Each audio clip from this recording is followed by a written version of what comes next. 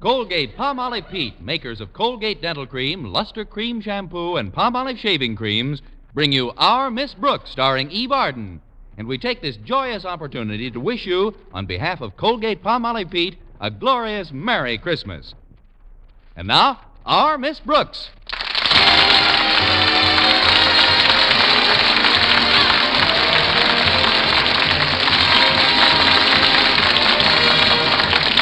It's time once again for another comedy episode of Our Miss Brooks, written by Al Lewis.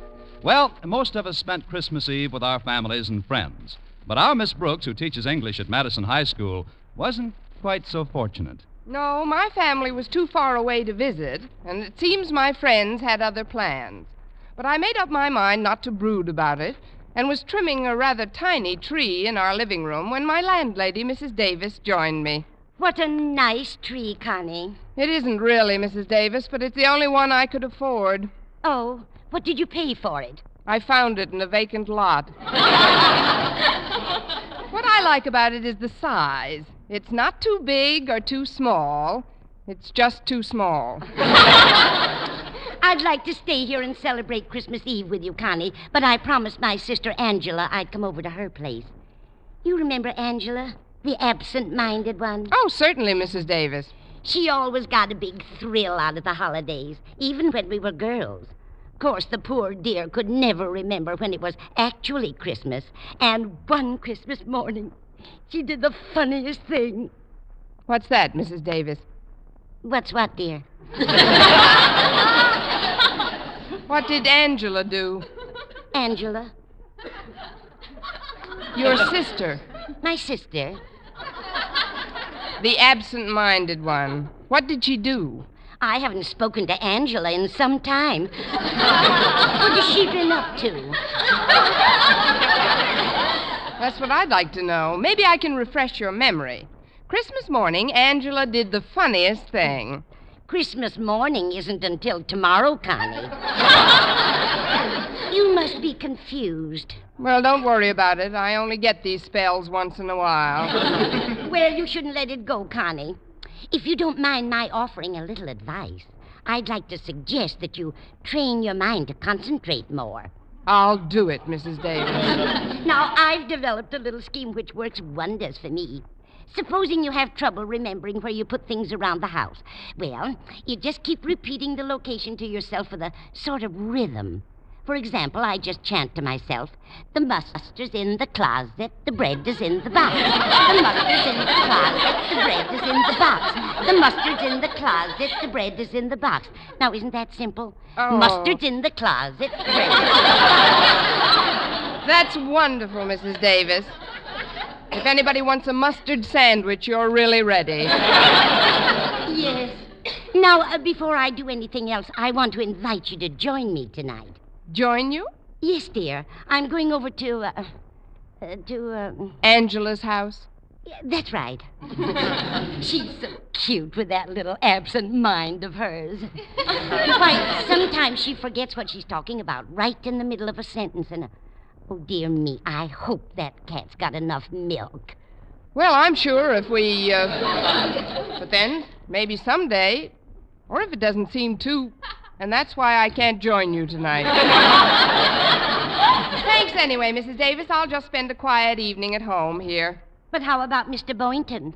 Don't tell me he was too shy to ask you for a date on Christmas Eve. Why do you think there's mistletoe on all four walls? No, Mr. Boynton asked me all right, but then he canceled yesterday. Said he's going upstate to visit his folks for a couple of days.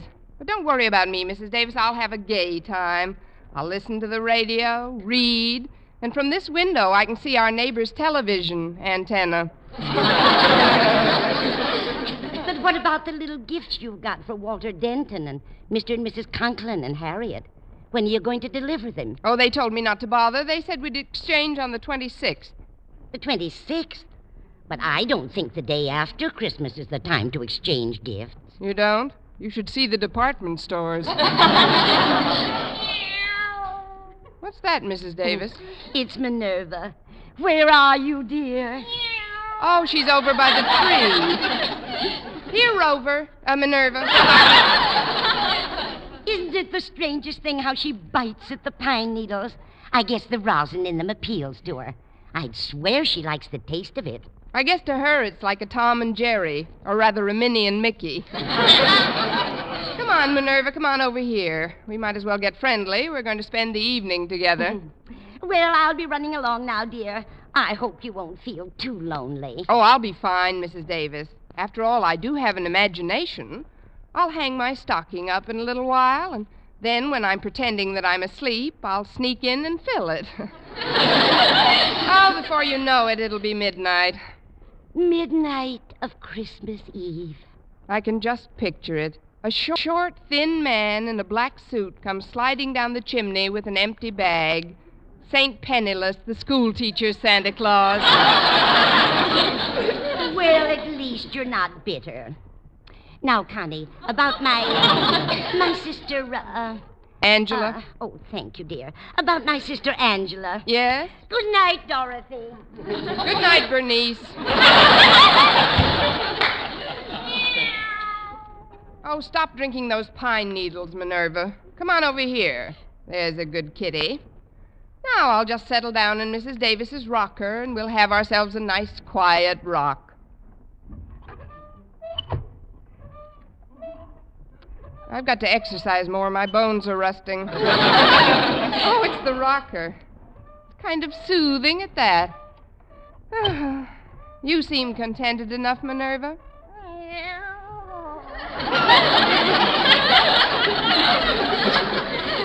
'Twas the night before Christmas, and all through the house not a creature was stirring, not even a mouse. Oops, sorry, Minerva. I didn't mean to upset you, Minerva. Oh, gosh, I'm sleepy. Now, who can that be? Expecting anyone, Minerva? That's funny. There's nobody here. I'm here. Where? Oh, leaning on my knee. What can I do for you? Well, I'm a salesman, but I don't believe in giving any sales talk or sob stories. All I do is tell you what I'm selling. And if you want to buy, okay. If not, okay. Okay, what are you selling? Well, it's Christmas Eve, and I'm just a small urchin, a little on the underprivileged side.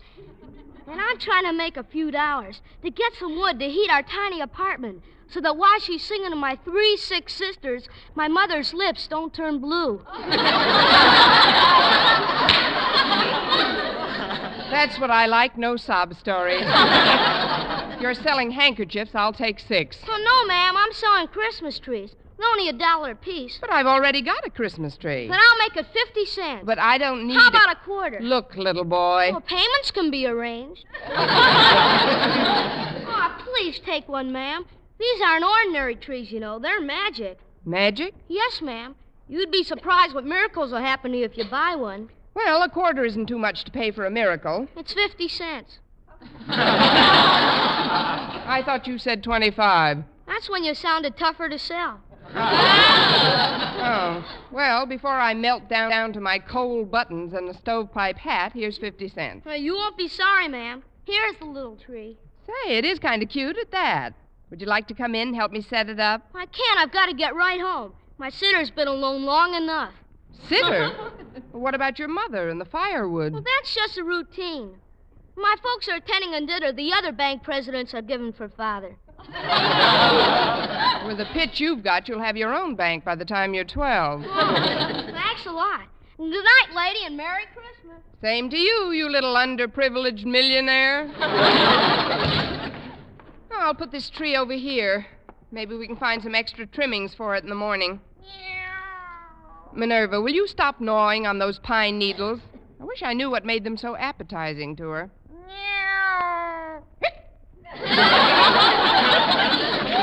Oh, fine. Now you come over here and let those things alone. There we are. Well, I guess I'm not the only one that's spending Christmas Eve alone, without family or friends. But who can tell? Maybe Santa Claus has something up his big red sleeve that I don't even know about yet. Of course, I do have a squeaky rocker and Minerva. Jingle bells, and merry stuff like that. Oh, what fun it is to rock with a big, fat, drunken cat.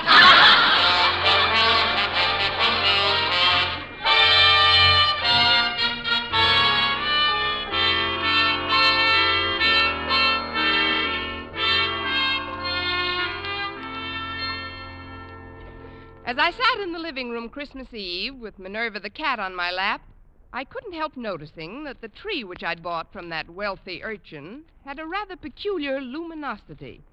Although there wasn't any artificial illumination, it seemed to glow from deep down in its branches. As I rocked back and forth, I started to get very drowsy. Little boy said this tree was magic, Minerva. No, I don't believe it either. Still, it is Christmas Eve, and some very strange things have happened on Christmas Eve.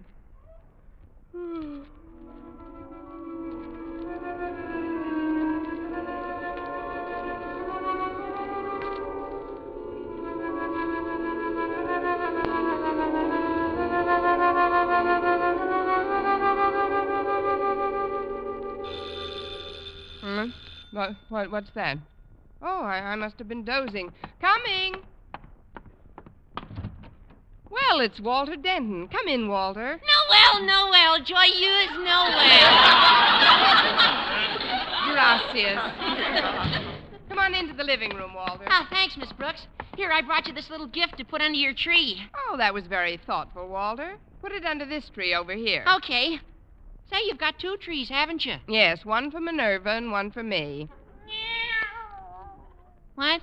Don't pay any attention to her. She's pine needle happy. Well, Miss Brooks, as you know, I was supposed to spend the evening nestled snugly in the tight little confines of my own small immediate family circle. Oh, for heaven's sakes, come out of there. You're giving me claustrophobia. But I went to my father and mother and crowed their permission to come over. Wait a minute, Walter. You crove their permission to? Yeah. Craven, crove, isn't it? Oh, Walter, of course not. Crave. Let's see. Craven. After you crove their permission, what happened? Well, they waived my presence for a long enough while for me to deliver to you, Miss Brooks, the little token of my esteem and affection, which is now ensconcing under the tree. Walter, you still in my English class? Well, sure, Miss Brooks. Well, I'd better bone up a little. One of us is going to flunk this term. Well, it isn't just the gift, Miss Brooks. That's not the only thing that brought me wayfaring from the warmth and conviviality of my own heart. Oh, please don't start that again. I'm glad you dropped over, Walter. And if you want to spend the rest of the evening with your folks, why there's no rush with them. They've got my present under our tree already. Now, what I'd like to say, Miss Brooks, though, is something I've wanted to say for a long while. Yes, Walter? Now, it's a little on the sentimental side, perhaps, for a so-called hep high school boy to be telling a teacher, but it's sincere, Miss Brooks. I'm sure it is. It's something I feel deep down inside of me, Miss Brooks, from whence so many of one's warmer emotions stem. That's whence they stem from, all right. Of course, even if it does seem over-sentimental or even downright sticky, Christmas Eve seems to be the time that you can say things like this and not sound over-sentimental or sticky. Christmas Eve is the time to say them. I just hope I hear them by New Year's Eve. What I want you to know, Miss Brooks, is that I'm grateful. For what, Walter? For my association with you during the past semester at Madison High School. Well, thank you, Walter. I've tried to be a capable teacher. Oh, your teaching was nothing. What? Oh, I don't mean scholastically. No, as a teacher, you were very adequate. I mean personally. The interest you took in me and my problems. For that, I could never thank you if I lived to be 100. Of course, you'd be gone a long time by then. Merry Christmas to you, too. You don't know what it's meant to me to have your ear whenever I needed it. Oh, it was nothing, really. I have another one. Especially about girls. Gosh, you remember how silly I used to act about girls? Every time one of them looked at me, I giggled like a kid. And then, overnight, I matured. I met the one woman who really mattered. Harriet Conklin.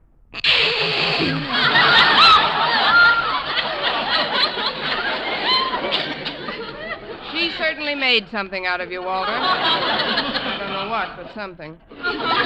You saw me through the difficult transition period of that amour as well, while Harriet and I were adjusting to one another. It was wonderful to be able to come down to you for advice, Miss Brooks. It isn't every boy who has such an interest taken in him by some intelligent elderly person. Give me back my ear. I can't hear you. Not that you're ancient or anything. Gosh, I've seen girls who don't look as good as you do. Girls? Well, what do you think I am? Shut up, Minerva. By the way, Miss Brooks, I see you got lots of mistletoe on the walls. Were you expecting Mr. Boynton tonight? Yes, Walter, I was. We were going for a wheelchair ride together. But he had to visit his folks upstate. His folks? Gosh, they must be well along in years. His father's over 50.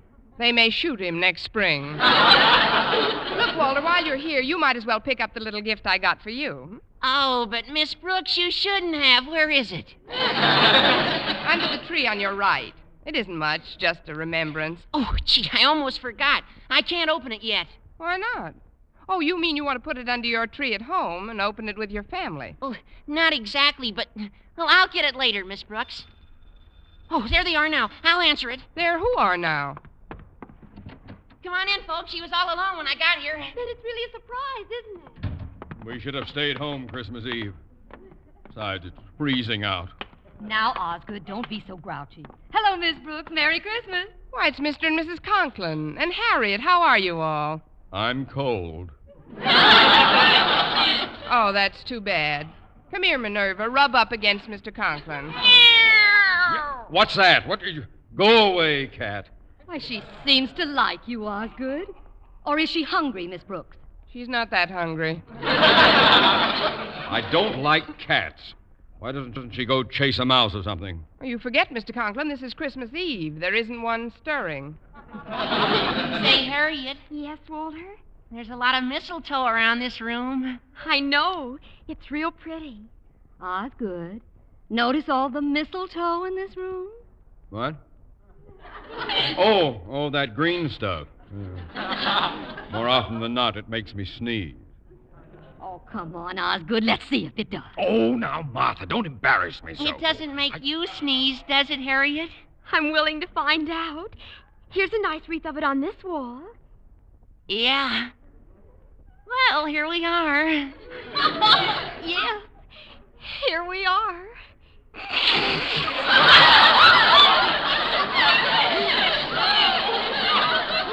May I, Mr. and Mrs. Conklin? If it's all right with Harriet, it's all right with us. Oh, come on, Walter. We're getting old. Gosh, you're sweet, Harriet. Oh, isn't that cute, Osgood? Come here, dear. How about one for your faithful old wife?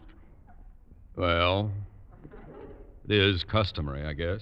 There. I'm under the stuff. Now, pucker up, dear. Very well. Yeah. You see, I told you.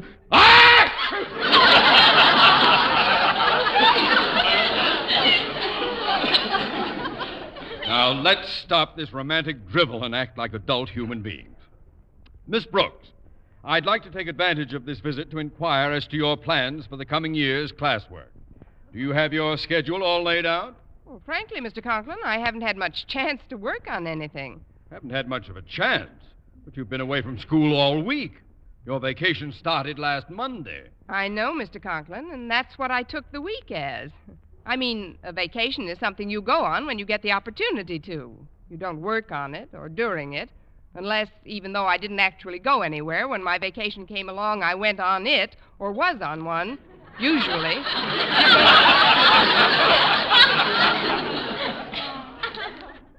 And you wanted to be the head of the English department.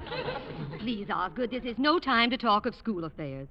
We're here to spend part of our holiday with Miss Brooks. It was very nice of you to think about me, Mrs. Conklin. It was nice of all of you. Where are Walter and Harriet? Denton, get my daughter away from that mistletoe at once. But, Mr. Conklin, Harriet isn't allergic to mistletoe. No, but I'm allergic to you. Harriet's almost irresistible sometimes, especially alongside of older women like Mrs. Conklin and Miss Brooks. Saved by the bell. I'll get it. Why, Mr. Boynton, come in. Oh, thanks, Miss Brooks. I thought you were going upstate to see your folks. Well, I was, but they sent me a wire that they wanted to come down here for a week or so. They'll arrive in the morning, so I thought I'd drop this little gift off for you tonight. Oh, but you shouldn't have. Where is it? Let's just put it under the tree in the living room. Look who's here, everybody. Well, it's Mr. Boynton. Hi there, Mr. B. This is nice. Hello, Boynton. Hello, folks. This is beginning to get more like Christmas Eve every minute. Sit down, Mr. Boynton. I'm certainly glad your folks decided to visit you instead of vice versa. Oh, so am I. There's a particularly good reason why I'm glad. There is? Well, yes. It gives me a chance to see how my guinea pigs are affected by this cold snap. So far, they haven't reacted at all. What do you expect them to do? Blow on their paws? Miss Brooks, have you pointed out the mistletoe to Mr. Boynton? Oh, why don't you stop that nonsense, Martha? It isn't nonsense. Mr. Boynton, look at the mistletoe. Mistletoe? Oh, yes. A very interesting example of the flora found in various areas throughout the globe. An evergreen parasitic shrub, it is indigenous to the regions where apple trees and oaks abound. Now that the lecture is over, may we ask questions? Well, certainly, Miss Brooks. Want to stand under it? Stand under it? Well, you see, because of certain characteristics in its makeup, an allergy is sometimes aggravated by its presence. I'll take a chance if you will. Come on, Mr. Boynton. Yeah, come on, Mr. Boynton. Just bring him over to this wall here. I'll get under it if you like. Well, don't just stand there. Can't you see Miss Brooks is cooking? Well, don't fuss for me. I couldn't eat a thing. Mr. Boynton, don't you know what standing under the mistletoe signifies? I know what it signifies to most people, but to me, it's just...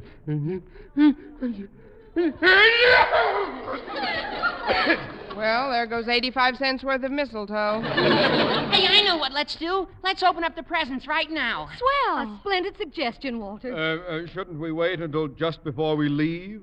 Might be less embarrassing that way. Well, if you want to open them now, Golly, this one tree is pretty crowded. I'll put some of these packages under this little one over here. Look out, Walter. You're bumping into one of the branches. Look out.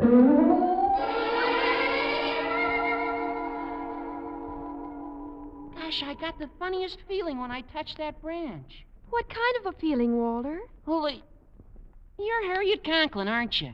Well, sure, I'm Harriet Conklin. Walter, what's the matter with you? Nothing. Nothing's the matter with me. It's just that I want to tell you something. Harriet, you've got to change. You ought to try to be more like Miss Brooks. What do you mean, Walter? If you want me to stay interested in you, you've got to be more alluring, youthful, glamorous, feminine in that real feline Brooks way. Walter, have you been drinking pine needles, too? Look at that tree. It seems to be glowing. What do you mean, glowing? Just a reflection from the streetlights. This party is giving me the memes. Holidays, indeed. Here, I'll just move the tree where it won't glisten in our eyes. There we go.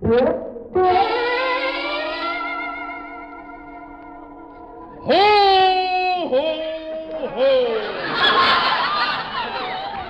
Merry Christmas! Why, Mr. Conklin. Of course I'm Mr. Conklin. Happy-go-lucky, fun-loving, gag-a-minute Osgood.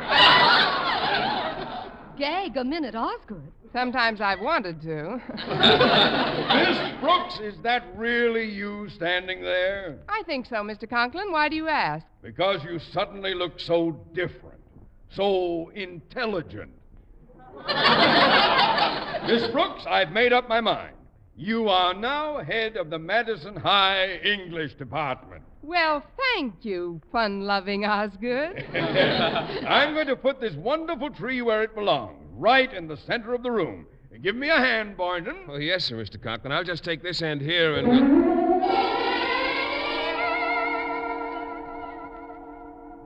Miss Brooks, Yes, Mr. Boynton? come here, baby.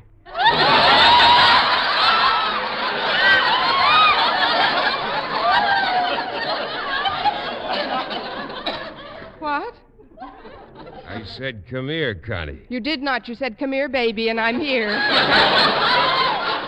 Look, he's taking her over to the mistletoe. Oh, isn't it wonderful? Well, what are you going to do, Mr. Boynton? Just call me Phil, Connie.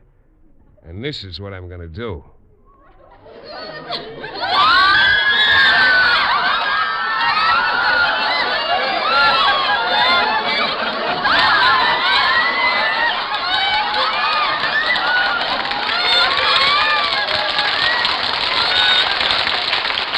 Well, Connie, how does that make you feel? Oh, I feel like I'm in a dream, Philip. A wonderful, beautiful dream.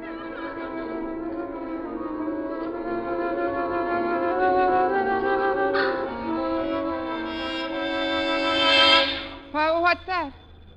Mr. Boynton, where did you go? Where is everybody? Oh, I must have been dreaming. Well, that's real enough. I'll be right there. Oh, sorry, Minerva. I didn't mean to drop you.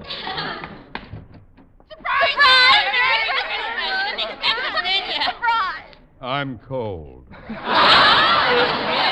Why, it's the Conklins and Walter and Mr. Boynton. But you all just left. Come in. We thought it would be nice if we spent our Christmas Eve together, Miss Brooks. Yes, and we brought a few little gifts over for you. I'll just put them under this tree here. Yes, do that, Walter. Aren't you going to ask me why I didn't go upstate, Miss Brooks? I know why, Mr. Boynton. Your folks are coming down to see you. Well, how did you know about that? I just got the telegram. Don't let's get too carried away with the holidays to prepare for the hard school season ahead, Miss Brooks. Oh, let's not talk about school affairs now, Osgood. Walter, look at the mistletoe. Yeah, look at it. Now, just a minute, before we go through all that again. Would you please touch that tree, Mr. Boynton? The one on the left with the... Why, it's gone. There's only one tree. Miss Brooks, are you all right? Of course I'm all right. Could I have dreamt that part, too? Mr. Boynton, would you do me a favor, please? Of course, Miss Brooks. What is it? Would you touch the Christmas tree? Touch it? But... Please, it's important. Oh, all right. There. Nothing happened. What did you expect would happen? A miracle. Oh, excuse me, I'll be right back. Oh, I'm a little urchin, and I'm selling magic Christmas trees. But you just... Please buy one, lady. They only cost 50 cents apiece. 50 cents? That's right. Here's $2. Give me 4 of them. And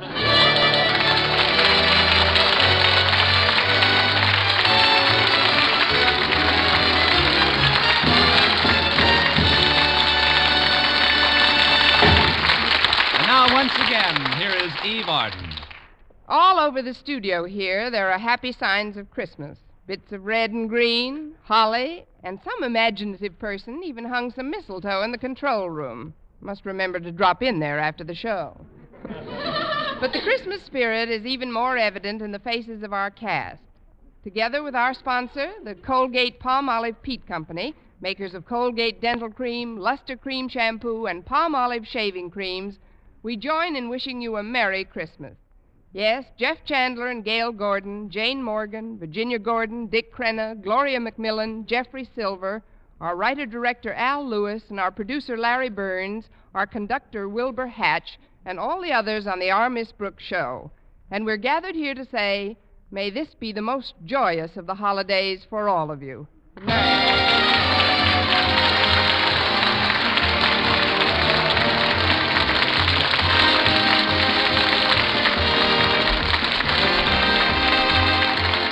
For mystery liberally sprinkled with laughs, listen to Mr. and Mrs. North, the exciting, fun-packed adventures of an amateur detective and his beautiful wife. Tune in Tuesday evening over most of these same stations. And be with us again next week at this same time for another comedy episode of Our Miss Brooks. Bob Lamont speaking. This is CBS, the Columbia Broadcasting System.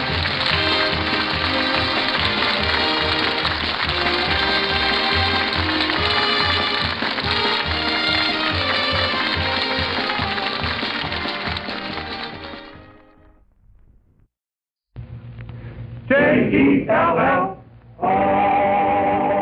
The Jell-O program starring Jack Benny with Mary Livingstone and Phil Harris and his orchestra. The orchestra opens the program with I Feel a Song Coming On.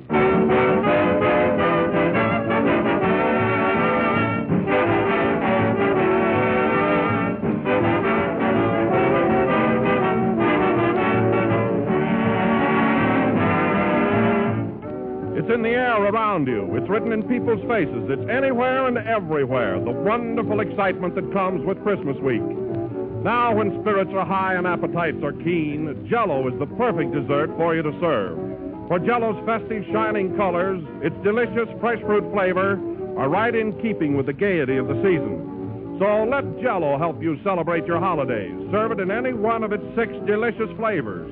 Flavors unusually rich because they come from fresh, ripe fruit. But just remember that there is only one Jell-O, and only Jell-O brings you that extra rich fruit flavor. So make no mistake. Insist on the real thing. Insist on genuine Jell-O.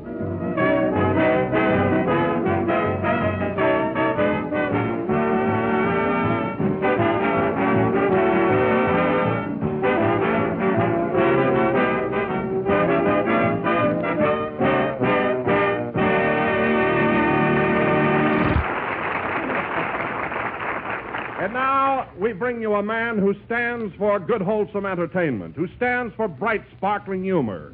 In fact, a man who stands for almost anything, Jack Benny. Thank you. Hello again. This is Standing Jack Benny talking. Listen, Don, I may be easygoing and all that, but there's a limit to just how much I will stand. I think you found that out the past few weeks. But I've never really seen you blow up, Jack. Well, that's because I managed to keep myself under control.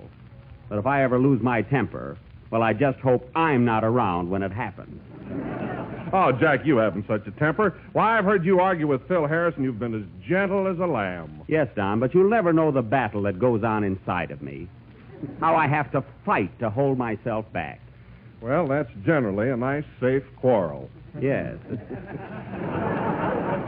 Jack, I don't want to interfere, but I do think that since Christmas is so near that you and Phil ought to make up. No, Don. The wound is too deep. You see, you only know me on the surface, but there are really 2 Jack Bennys. There's the patient, amiable, fun-loving fellow you see around the studio. And then there's that other me. Stark, savage, primitive. A throwback to the Stone Age. I tell you, Don, one minute I'm as meek as a mouse, and then all of a sudden I'm Vesuvius erupting. My. Well, anyway, I'm through coddling people around here, and that goes for Phil Harris or anybody else. You know, you can go just so far, and then the worm turns. You're right, Jack. I'll say I am. Hello, worm. Well, I haven't turned yet. You better watch your step, too, Murray. What I just said about Phil goes for everybody on this program. I'm not worried about you. I've got my own troubles. You know, I just had an awful fight with myself. You did? You may not know it, Jack, but there are 2 Mary Livingstones. Oh, there are? Yes. There's the quiet, home-loving me, who spends her time in the kitchen. I see. And then there's the other me, wild, reckless, with a yen for caviar and cheap jewelry.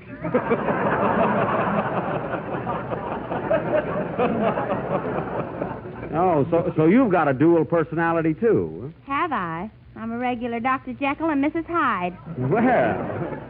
Well, say, Don, did Phil get here yet? Oh, yes, Jack. He's right on time tonight. He must have read my thoughts last week. Believe me, it's good to put your foot down once in a while. Hello, Mary. Hello, Jack. Hello, Kenny.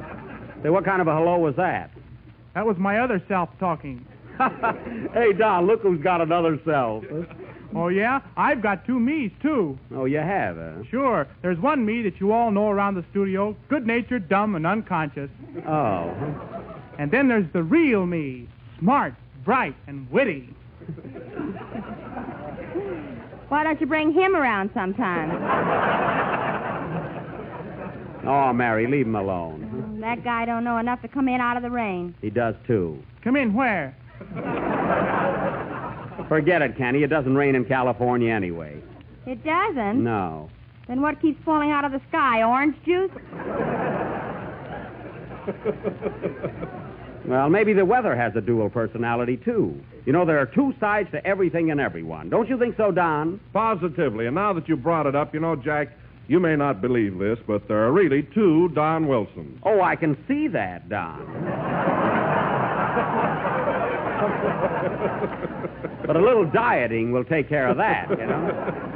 Oh, you're laughing at my expanse. No. I'm serious. But all kidding aside, I too have another self. Oh. There's the quiet, retiring me who just says, Jell-O is the fastest-selling gelatin dessert in the world, and every day millions of people eat it. I see. And then there's that other me that says that Jell-O has 6 delicious flavors: strawberry, raspberry, cherry, orange, lemon, and lime. Why, Don, you frightened me. Oh, Quit, playboy. Don, go back to your other sweet self.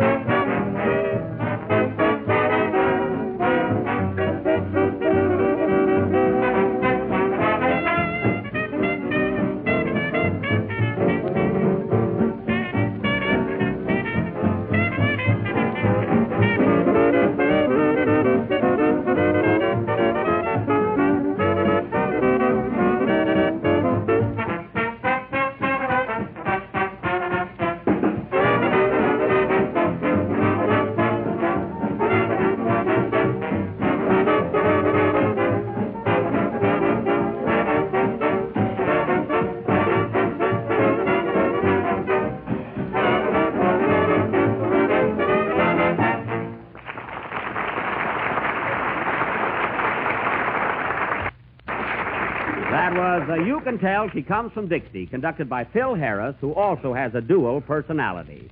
By that I mean he's a two-timer. During every number, he waves one hand at the orchestra and the other at the girls in the audience. And it's got to stop. All right, I'll quit waving at the orchestra. Well, at least that'll help the music.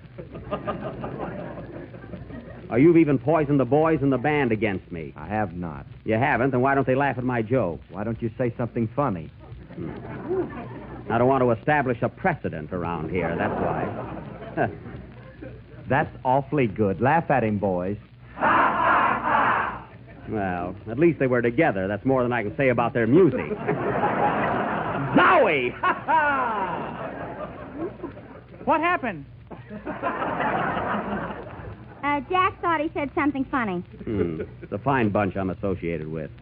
What's the matter with you, Jack? Every year you pick a fight with us. Well, what about it? Last year it was just before Christmas, too. Well, I like to do my Christmas scrapping early.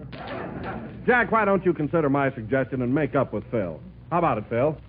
Well, I'm willing if that horseless cowboy is. Yeah? Well, I'm not a horseless cowboy. No, you're a brainless master of ceremonies. Oh, yeah? That means fight in my country. I wish we were there. Gee, a little geography saves Jack a lot of trouble. Yeah. There'd be a lot of trouble right now if it wasn't that Kenny has to sing his songs. I can wait, Jack. You'll sing when you're supposed to, not when you're ready. Oh, this thing's getting worse and worse. Come on, Jack. Now make up with Phil. What do you say? No, Don. I realize this is the time of year when we must forgive and forget. But even this holiday spirit cannot erase the scar that has been etched into my heart. Oh, Jack, you're making a scar out of a molehill. No, I'm not. Did you ever hear that famous poem by Ludwig Schmutz?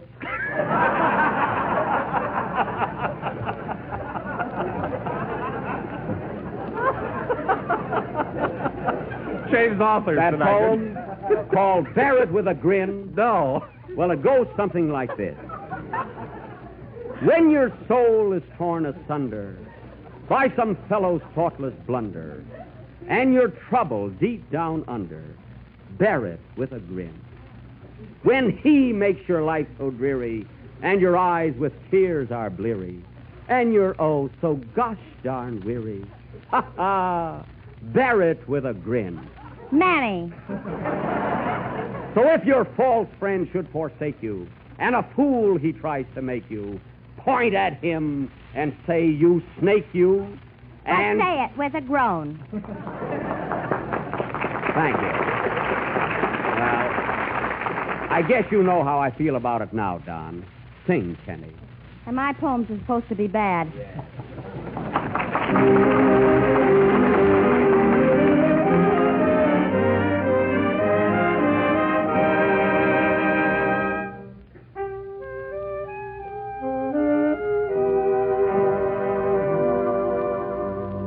Why am I so jealous of the moon?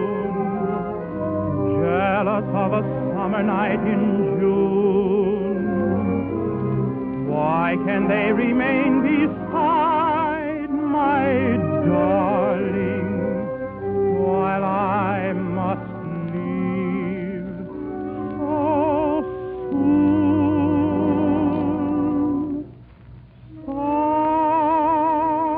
Summer night, starry sky, you can see my sweetheart with 1,000 eyes. Why have I only two to behold 1,000 charms I idolize?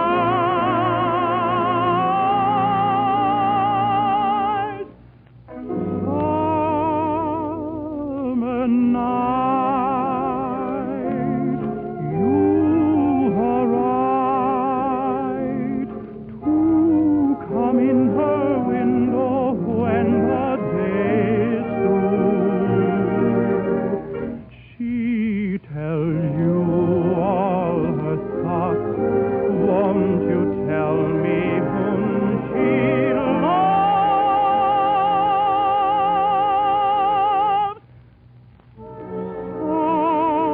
Summer night, oh how I wish I knew.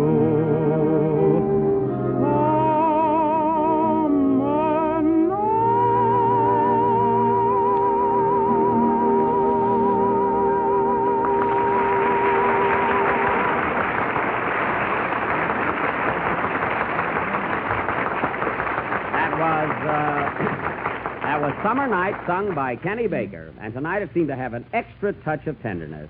But there's one thing that puzzles me, Kenny. How can you say so many dumb things and yet sing so sweetly? Well, I don't have to think when I sing. Oh. See? I bet he's got a record in his mouth. I doubt it. Oh, Jack. Yes, Don. I don't want to interrupt the program, but I may not get to see you again until after Christmas. That's right. Well, to come to the point, Jack, Mary, Kenny, and I got together and bought you a little Christmas present, which I hope you'll like.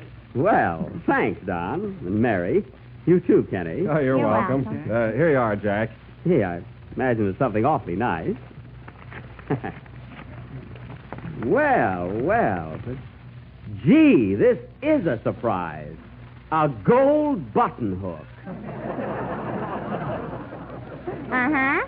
Say, that'll come in handy. Of course, I haven't worn button shoes in a long time, but if they ever come back, boy, I'll be all set. Well, I'm glad you like it, Jack. It's a beautiful button hook. And gold, too. Yeah, and there's a toothpick on one end. Oh, there sure is. Well. If teeth ever come back, you'll be all set. Well, thanks, kids. I sure appreciate this. Gee, you must have gone back 20 years to get it. Oh, it wasn't any trouble, Jack. No, I imagine it wasn't. Now, gather around, everybody. It's my turn to play Santa Claus. I got a little surprise for most all of you. Here's a little gift for you, Kenny. A beautiful red silk necktie. Oh, thanks, Jack. Isn't it pretty? Gee. You know, this looks like the same tie I gave you last year. Well, it isn't. It's different. Yeah, it's got spots on it now. Quiet. He can have it cleaned. And, Don, here's a present for you. It's something I know you'll love. What is it? A box of genuine Jell-O. Oh, goody! Yeah, I knew You he'd know, love it. my wife's going to give me a sliced pineapple for Christmas, and they'll go swell together. Oh, they sure will. Oh, Jack, What? where's the present I'm going to exchange? Here, and don't be funny. Change. What is it? What is it? Can't you see? It's an earring. An earring? Yeah. One earring? Where's the other one? Well, there'll be other Christmases, won't there? This is a fine present. Now I'll be lopsided. Yeah. Put it on, Mary. That's a style now, anyway. One earring. Jack, didn't you forget somebody? Not anybody that didn't forget me. But to show you the difference in characters, come here, Mary. Here's a present for him. You give it to him. Okay. Here, Phil. Jack told me to give you this Christmas present. What is it? It's a curling iron. A curling iron? Yes. Thanks, only my hair is naturally curly. Well, if it ever straightens out, you'll be all set.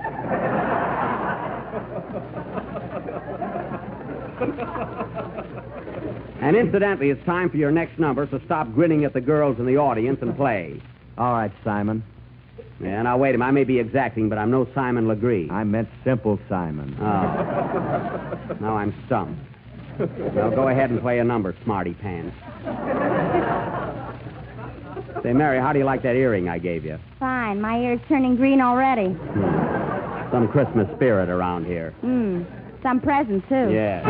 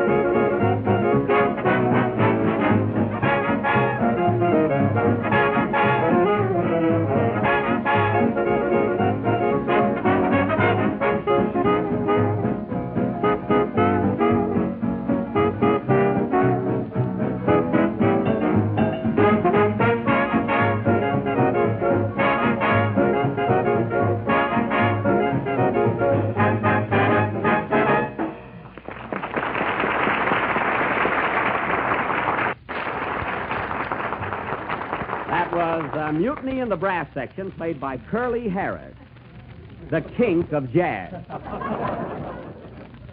And incidentally, folks, not that I care, but evidently Mr. Harris has never heard that it's better to give than to receive. Imagine a guy not reciprocating after you've given him a swell curling iron. Well, it isn't even electric. I suppose you like Benjamin Franklin to autograph it. What a guy. And now, folks, this being our last program before Christmas. That's me, Booksy. Oh, well, come in. Hello, Dick Barney. Hello, Patsy. Hey, it's good to see you again. How'd you happen to drop in? Well, it's the holiday season, and I'm bringing Yuletime greetings. Well, thanks. What are you doing these days, Patsy? Can you read Hengel? Hengel? Of course I can read English. Then here's my card. Patsy Flick. Suit, clothes, and Merry Christmas. So you're in the clothing business now, huh? Yes, sir. And, Jake, to start a ball rolling, I brought you a Christmas present. Well, that's very nice of you, Patsy, but you didn't have to do it. Don't mention it, cutie. I'm sentimental. Oh, look at this, a brand new suit. Is it really a present for me? It's not from Arlene Dietrich. Well, it sure is a nice gesture. Hey, wait a minute. There's only the pants and vest here. Where's the coat? That'll cost you $75. I see. Well, I don't need a new suit. You don't need a suit. Look at that coat you're wearing. What's wrong with it? Potatoes I wouldn't put in that bag. Oh, you wouldn't, eh? And look at the cheap material. You call this a pocket? See? Hey, wait a minute. Hold on there. What are you doing to Jack? Don't interrupt the sale. Say, you've got a lot of nerve. And look at this sleeve. Now, is that a coat I asked? Not now, it isn't. No. And look at those pins. Shall I leave the room, Jack? No, this is going far enough. Here, take back your pants and vest and get out of here. Well, that's Chisler. You give a guy a present and he don't even reciprocate. Well, goodbye and Happy New Year. Who needs it? Hey!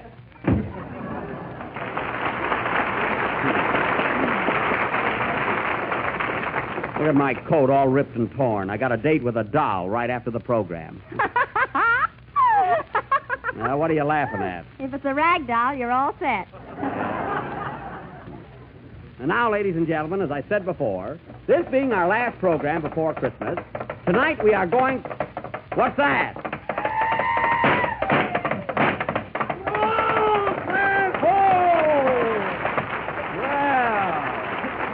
Hello, Buck.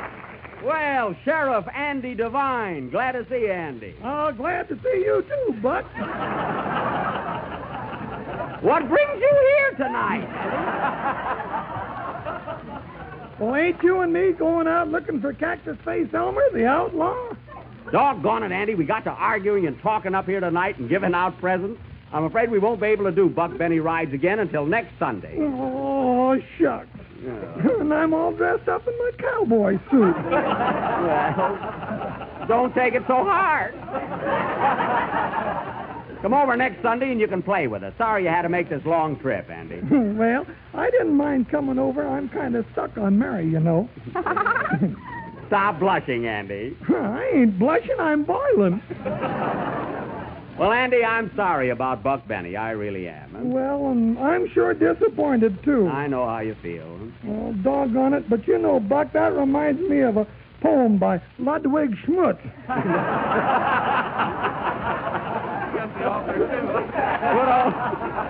Good old Schmutzy. Yeah, good old Schmutzy. By Ludwig, huh? Yes, sir, and it goes something like this.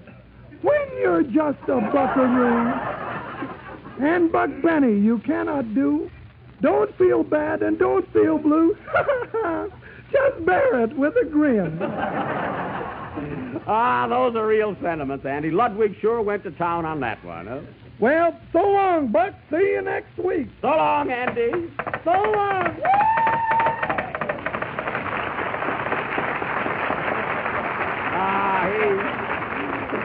He sure has a lot of fun, doesn't he, huh? Well, I got to run along now, fellas. The program is nearly over anyway. I don't think you need me here any longer tonight, and besides, I've got a date, so I'm going to go. Goodbye, Mary. Goodbye, Jack, and a Merry Christmas. Same to you. So long, Don. Goodbye, Kenny. Merry Christmas, Jack. Same to you. Well, so long. Hey, Jack. Yeah? Merry Christmas to you. Same to you, Phil. Goodbye. Wait a minute, Jack. I want to talk to you. Well, hurry up. I've got a date. Listen, Jack, I think we've both been acting like a couple of kids. But I want to tell you one thing, and it comes right from my heart. I've been with you 12 weeks now, and I've enjoyed every minute of it. You wouldn't know it.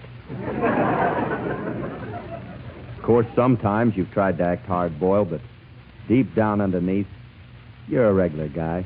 Oh, I am I? Well, I'm going. Wait a minute, Jack. Just to show you how I feel about you, here's a little Christmas present.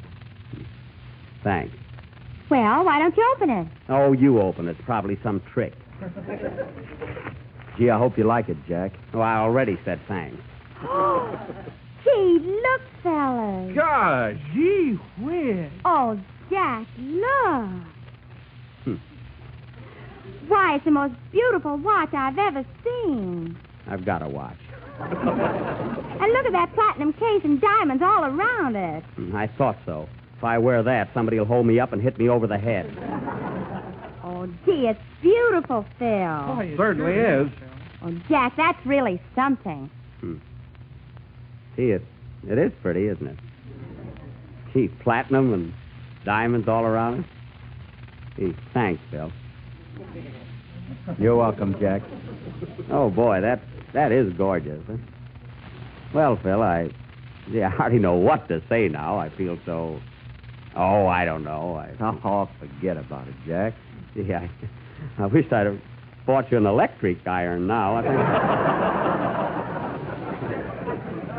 Boy, I'll bet this must have set you back plenty, huh, Phil? Well, just don't fire me for about 2 years. Well, Phil, all I can say is I'm terribly sorry for everything that happened, and see if I can ever do anything for you. And if you ever want to know what time it is, don't hesitate to ask me. I don't value anything, Jack, as much as I do your friendship. Gee, I didn't know you felt that way. See, but all I can say is, well, thanks, Phil. Oh, you're welcome, Jack. Merry Christmas. Come on, fellas, come on, pull yourselves together. Ladies and gentlemen, I wish you could all be here to witness this touching display of friendship. In fact, I personally am so moved that I can hardly say that Jell-O is the most tempting gelatin dessert in the world. So just be sure to get the genuine Jell-O with the big red letters on the bottom.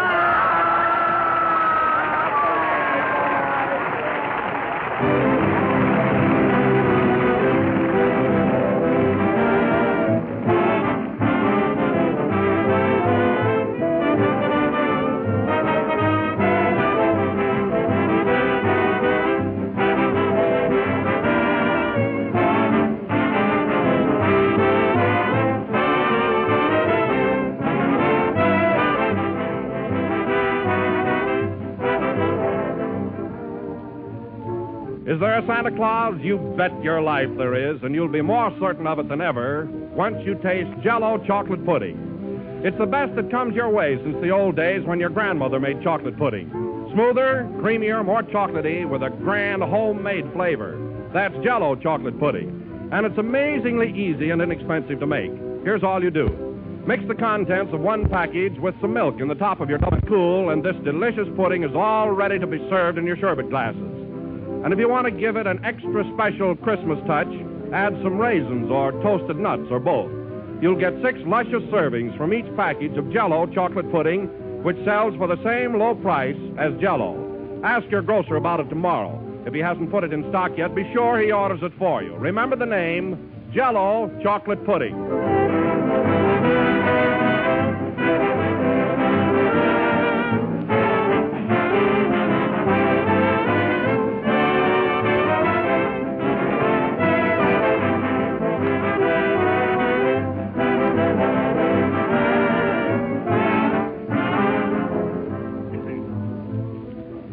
The last number of the 12th program in the new Jell-O series. And we'll be with you again next Sunday night at the same time when you will hear our next installment of Buck Benny Rides Again.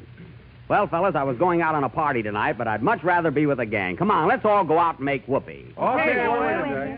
How about you, Phil? Thanks, Jack, but I've already got a date tonight. Oh, bring her along. And if she's got a girlfriend, bring her along for me. She has, Jack, but her girlfriend isn't very pretty. Oh, I don't care. Filthy, as long as I'm with you. And Phil don't care as long as he's with a girl.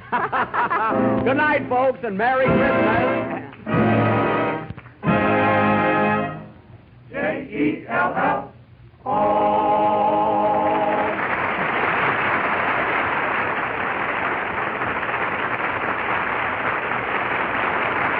The tune here's Love in Your Eyes from the big broadcast of 1937. Summer Night is from Sing Me a Love Song. The Jell-O program comes to you over the Red Network from the Hollywood studios of the National Broadcasting Company. KFI, Los Angeles, Earl C. Anthony, Incorporated. 15 seconds before 9.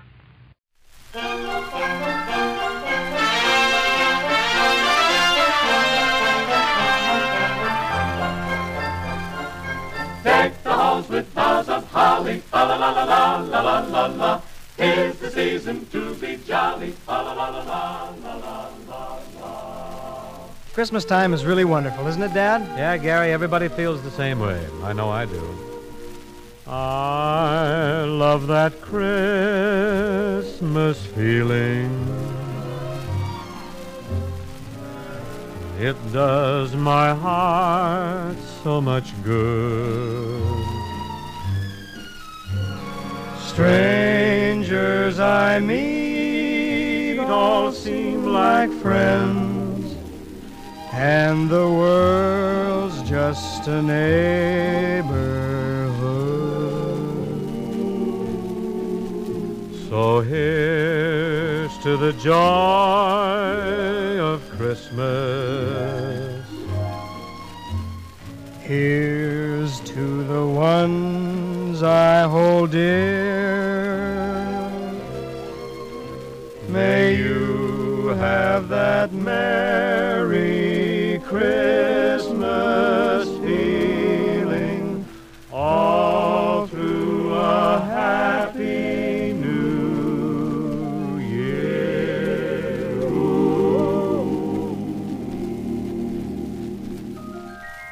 Lindsay, the smallest of the small fry, steps forward. Now, what's your song, Lynn? I'd like to hitch a ride with Santa Claus. I may join you. Thank you. Not at all. I'd like to hitch a ride with Santa Claus. Wouldn't that be something to see? I'd like to hitch a ride with Santa Claus, dodging the clouds, waving at crowds. This boy just got his wings. I'd crack the whip and keep a watch for weather vanes. For weather vanes. I'd help him with his bag and check his Christmas tag. Or maybe you could handle the reins. Big stuff, huh? I'd like to hitch a ride with Santa Claus. Wouldn't they be jealous of me? You couldn't say I ran away because after we roam, He'll drive you home. He'll drive you home. And when they see me Christmas morning, what'll they say with a look of delight? There goes the boy that vote for Santa Claus. Last night, there he goes, hitching a ride with Santa. There he goes, hitching a ride with Santa.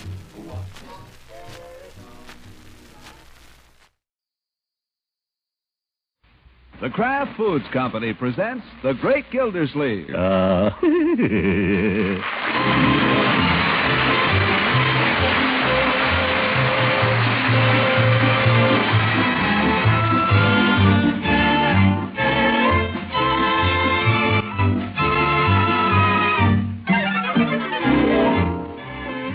It's The Great Gildersleeve, starring Harold Peary, brought to you by the Kraft Foods Company, makers of a complete line of famous quality food products.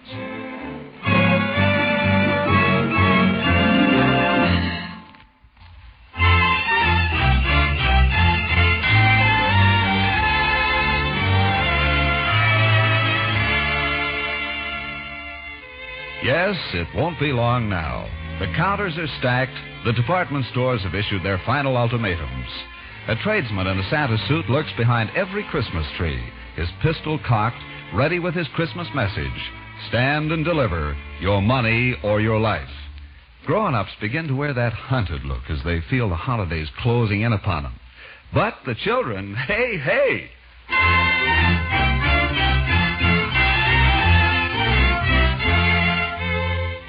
Cheeks are flushed, hopes are high, talk is merry and a little wild. You know, we have the craziest uncle. I mean, really, he's a scream. But so nice, isn't he, Leroy? Yeah, he's okay sometimes. It's so funny. Every year about this time, he gets us together, and he looks very solemn. And he says to us, "Children, I'd like you to sit down for a minute. I just want to warn you, we're going to have a very small Christmas this year. Santa Claus is very poor. So I don't want you to expect too much." And Christmas morning? Oh, boy, everything.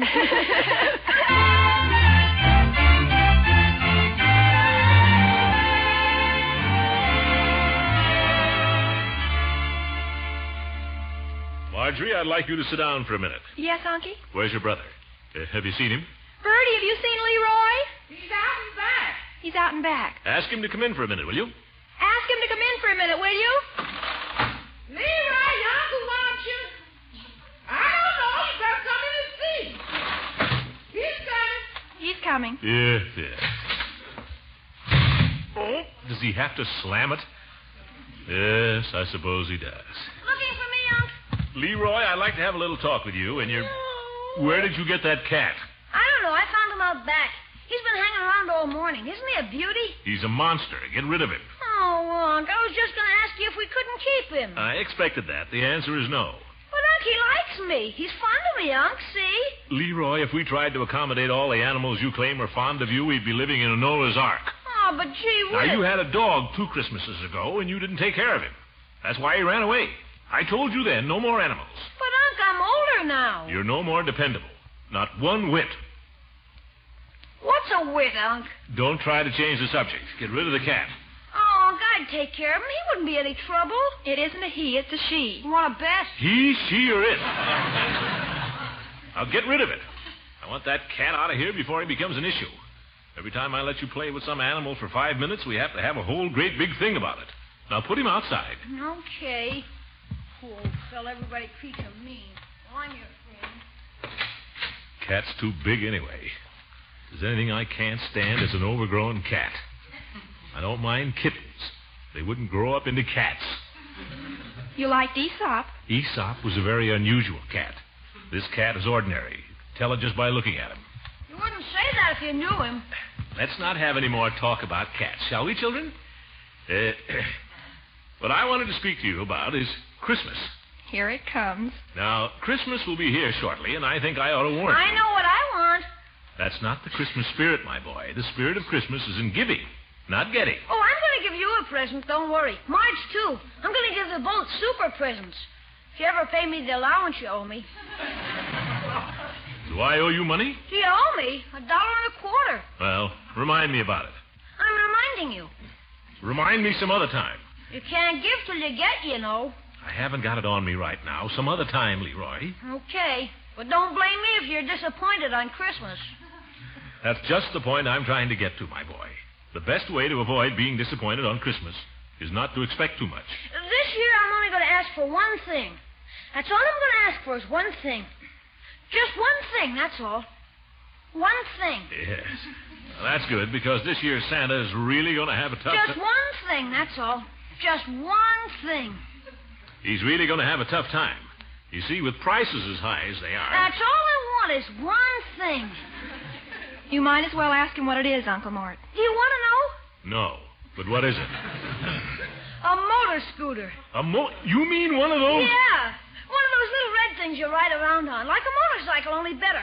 They're lots safer, Unc, and kids can ride them. They hardly burn any gas at all. Leroy, those things cost $150. They do? At the very least, maybe $200.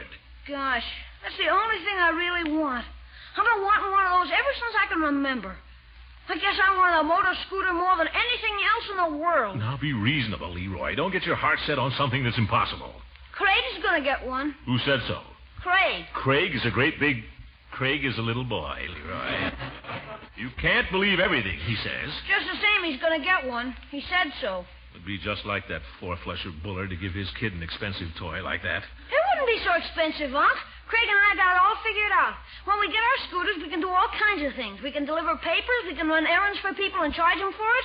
Why, the scooters will pay for themselves in a couple of weeks. No kidding. Yeah. Think it over, hey, Unc? Leroy, I want you to forget this whole idea. Do you understand? Just forget about it completely. Okay, I'll forget about it. I mean it. I've already forgotten about it, Unc. It'll be just as... I'll be just... Listen, you don't seem to get the idea. See, how can I... I'll have you children know that I'm not made of money. Do you understand? Sure. Marjorie? I don't care what I get, Unky. Anything you decide, I'll be grateful for. That's the spirit, my dear. Leroy, why can't you be more... Me too, Unc. Anything at all will be okay with me. Anything at all. Well, it won't be a motor scooter. You can bank on that. Just get that out of your head right at the start. A motor scooter is out of the question. Understand? Yeah, sure. Okay. They're not only expensive, they're dangerous. And besides, they're expensive. Everything's expensive. Now, we're contributing to the orphanage out there, little Christina. That'll have to be our main Christmas. We've got to cut down. Motor scooters are out. You understand? Yeah, sure. They're too expensive. Who wants a motor scooter? I mean it, confound it. Don't wake up Christmas morning expecting to see one under the tree because there won't be one. Do you get it?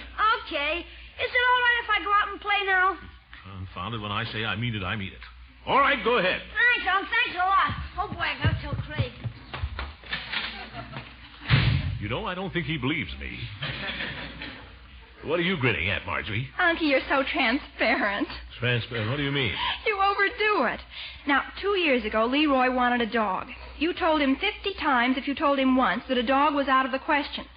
So on Christmas, what did he get? A dog. Well, sure, but And last year it was a set of drums. For weeks you kept telling him they were too expensive.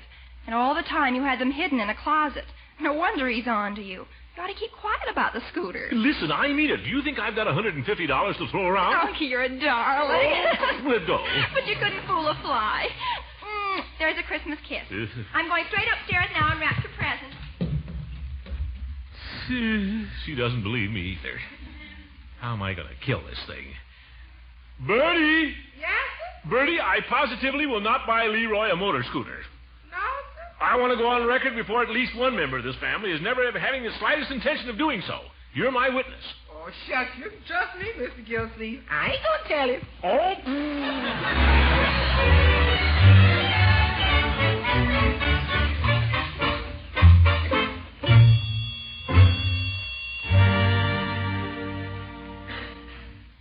You know yourself, Peavy, getting such expensive presents as that isn't good for a boy. It could ruin his character. Well, no, I wouldn't say that. Why are you suddenly so concerned about Craig Bullard's character? Because, confound it, if Craig gets a motor scooter, then I've got to give Leroy one, that's all. I can't have Leroy disappointed on Christmas while Craig goes chugging up and down the street, the little show-off. That's my problem, Peavy. It's how to disappoint Leroy without disappointing him. How do you know Craig is going to get a scooter? I don't. That's what I'd like to have you ask Mr. Bullard, if you will. Well, why don't you ask him? Because I threatened to punch him in the nose last week. Him too? I told him to stay off the property. He told me to stay off his. You seem to be narrowing the circle of your acquaintance these days, Mr. Gildersleeve. Well, never mind. Will you do as I ask? I don't know.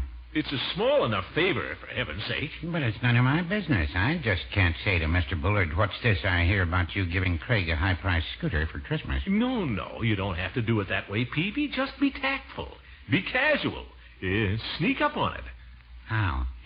Well, for instance, you could look out of your window and say, well, there goes a boy on a motor scooter. By the way, Mr. Bullard, what are you giving Craig for Christmas? I don't think it'd work. Why not? Well, suppose no boy went by on a scooter. Ye gods, Peavy, you could pretend you saw one, couldn't you? That would be an untruth. I know, you just don't want to ask him. Well, Mr. Gildersleeve, I'll tell you. A man who will run a drugstore will do almost anything, but you have to draw the line somewhere. And when it comes to snooping, even a pharmacist... All right, forget it. I'm sorry I asked. Mr. Gildersleeve? Yes? In case I shouldn't see you in the meantime, Merry Christmas. Yeah, Merry Christmas.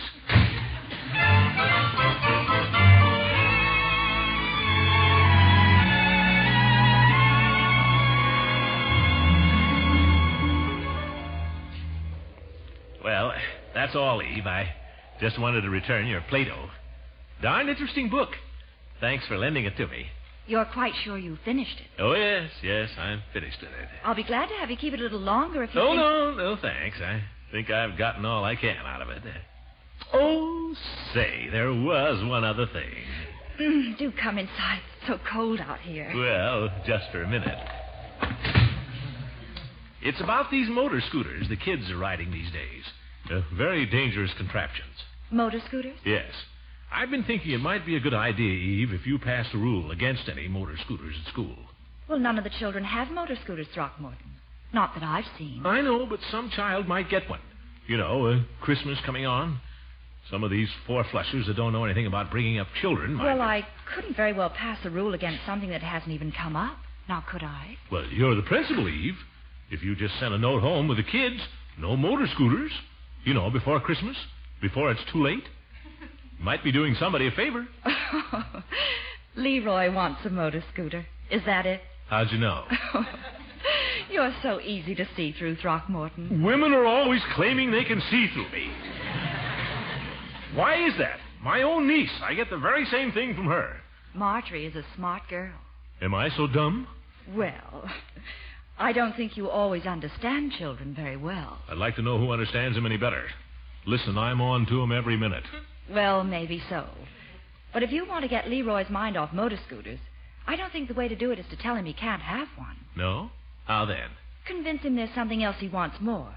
Get him so interested he'll forget about scooters. By George, there's one thing I'll say for you, Eve. You've got sense. Well, thank you for the compliment, as far as it goes. Well, that isn't all you got either. I'm afraid that was an afterthought. I'll show you whether it was an afterthought or not. Another time, Throckmorton. Always putting me off. You've returned the book, and you've told me what you really came for. Now, was there something else? You make it awfully tough for a fella. Well, goodbye, Eve. Goodbye, Throckmorton. Oh, say. Yes? In case I shouldn't see you in the meantime, Are you looking for something? Too early for mistletoe, I guess. Well, I just have to come back, that's all. Goodbye, Eve. Goodbye. Well, goodbye. Goodbye. Let's see. You said about Leroy, get him interested in something else. Is that it? That's it. Guess I got that straight. Well, goodbye, Eve. Goodbye. I'd better get out of here. You'll be seeing through me again. Goodbye.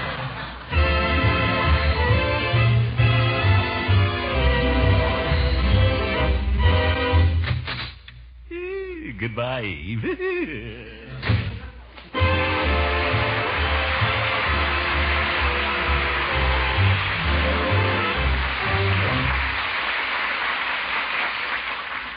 The making of a really fine mayonnaise, as every expert homemaker knows, calls for a great deal of skill. Only choice ingredients may be used, and they must be blended with the utmost care for perfect velvet smooth texture. Now, it isn't easy, but Kraft has mastered the art. Try famous Kraft Kitchen Fresh Mayonnaise and see for yourself. Yes, although Miracle Whip salad dressing continues to be scarce because of the sugar shortage, Kraft Mayonnaise is once again available and in reasonable quantity. Fine salad oil is more plentiful, and your food dealer should have a fair supply of Kraft Mayonnaise soon, if not already. With its delicate homemade flavor, its creamy satin smooth texture, Mayonnaise by Kraft is glamour for any salad. Only fine salad oil, selected eggs, fragrant vinegar, and spices go into it. And as a final crowning touch, genuine fresh lemon juice is added. Then a special beater patented by Kraft is the secret of its marvelous texture. Yes, it's good news. Kraft Kitchen Fresh Mayonnaise is once again available.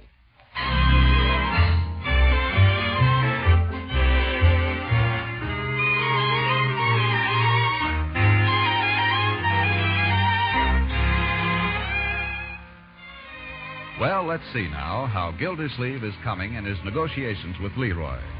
Strolling out into the backyard, he finds Leroy hard at work in the garage.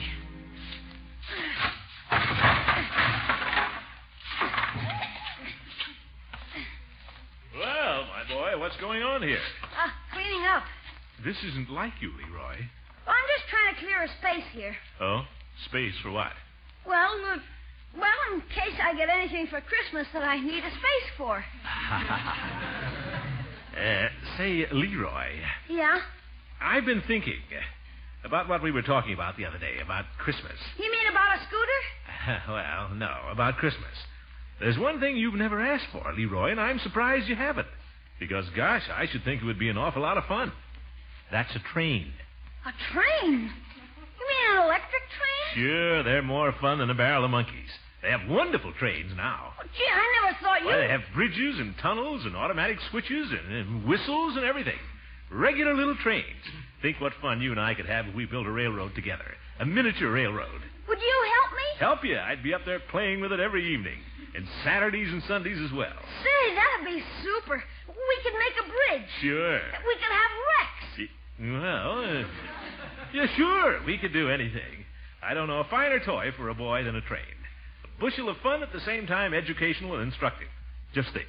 On rainy afternoons, Craig would be sitting over there looking out the window, unable to ride his scooter, and you'd be up in your room with your train, having the time of your life. Oh, boy, would Craig be sore. He'd be wanting to play with my train all the time. Yeah. Fat chance. Yeah, sure.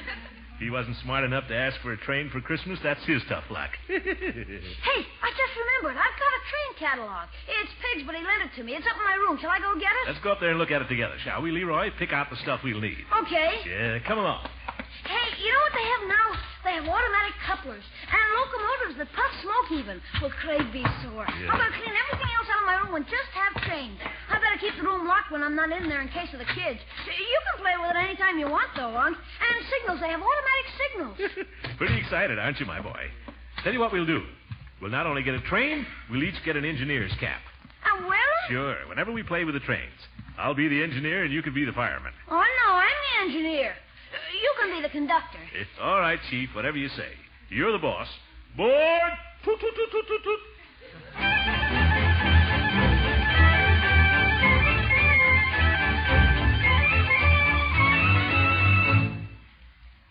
Where's the catalog, Leroy? Just a sec, Unc. I'll find it here somewhere. Maybe it's under this stuff. Oh? You sure you had it? Yeah, it's here all right. I put it where I'd be sure and find it. Maybe in here. Oh? This room of yours could stand a little straightening up, Leroy. Yeah, I was just gonna... here it is. Here it is, Unc. Well, let's sit down here among the debris and look at it together. Oh, what have you got in your bed there? Huh? I sat on something. Let me see.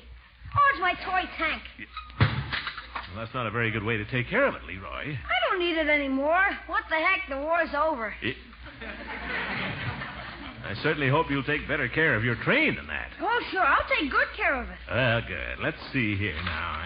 Let me show you. Yeah? Here's the locomotive I like. The big one, Unc, you see? Yeah. Hudson-type locomotive, real headlight, automatic reverse, firebox blows red, accurate in every detail. 3750. And then here's the tender that goes with it. That's the coal cart. Yeah. You see, it has a whistle gadget built right into it. 1125. Let me look at that book, Leroy. Sure. Yeah. Scale, model, passenger cars, each 875. Remote control switch 650. Automatic crossing gate 450. Complete Hudson Flyer train outfit. Includes locomotive, tender, 3 passenger cars, 16 sections of track, 2 switches, 100 and... Here. Where are you going? No place. You know, Leroy, when you come right down to it, the toys you have the most fun with are the toys you make yourself. What do you mean? How would you like a set of tools, my boy, of your very own? You mean no train? Well, I'll tell you now about trains. The trouble with trains, you play with them a few times, and then you get tired of them. Now, if I got your train, why, next year you'd have completely outgrown it, my boy. Be just kicking around here getting busted like all this other stuff. Just make you feel bad. Now, I think it'd be much more sensible if... Leroy, are you listening to what I have to say? What do I want with tools? I can use yours. But if you had tools of your own, my boy, your very own, you're too big a boy for trains and kid stuff like that. I'm not so big. But just think, Leroy. Tools. You could make things. Tie racks, tabourets. Some fun. All right. If you're going to be like that about it, if you won't cooperate, we'll just forget about Christmas, that's all. We'll just forget all about it. There'll be no Christmas, that's all. Christmas is for people who cooperate. We'll just give Marjorie all the presents, that's all.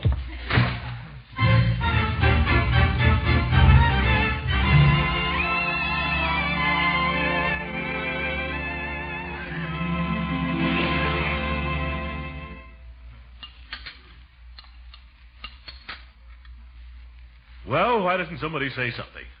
Would you like some more of something, Mr. Gildersleeve? No thanks, Bertie. Where's Leroy?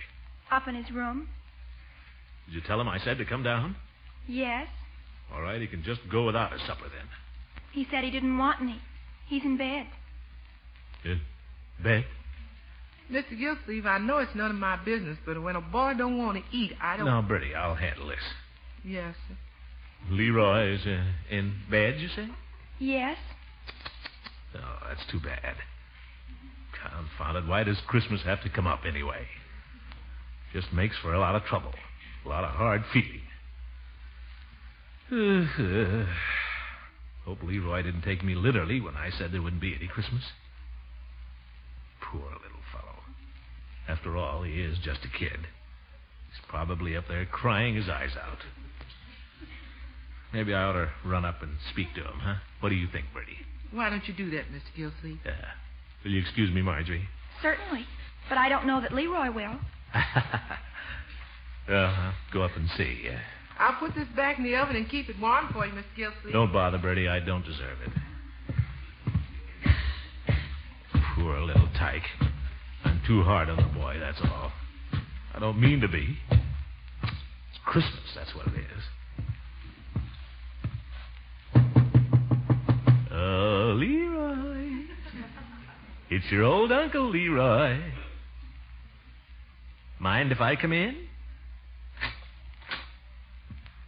Oh. Hi, Unc. Hi. Well, you don't look particularly heartbroken, I must say. Oh, I'm okay. I just thought I might as well go to bed. After all, I have to go to bed sometime, hey, Unc? Huh. What's that you've got in bed with you? Huh? Nothing. Hey, come on. Now, what is it? Oh, nothing, Unc. Honest, no kidding. I haven't... Come on. You want me to pull off the covers? No, really, I'll show you both my hands. Look. Leroy. I don't know how he got in here, Unc. I tried to get rid of him like you told me, honest. But he climbed up on the roof and begged me to let him in. Leroy? Oh, please, he hasn't got a home. Would you like to keep him, my boy? Keep him? You mean it? We'll see. Do you think you'd rather have the cat than a train, Leroy? Oh, boy, would I? You'd rather have him than a set of tools? Are you kidding? Okay, Leroy, you may keep him. Oh, thanks, Unc. You're super. Hey, this cat's crazy about me, Unc. No kidding. I'm going to teach him tricks and everything. That's a very valuable cat, you know it? Well, I'm glad you're pleased with him, Leroy. And by the way, I want to apologize for shouting at you the way I did. Ah, that's okay. I guess your old uncle gets off his trolley once in a while. Who doesn't? I make mistakes myself. Now, why don't you slip on your bathrobe and come down to supper? Can I bring the cat? All right, bring the cat. Liberty Hall, Christmas comes but once a year. If it came any oftener, we'd never live through it.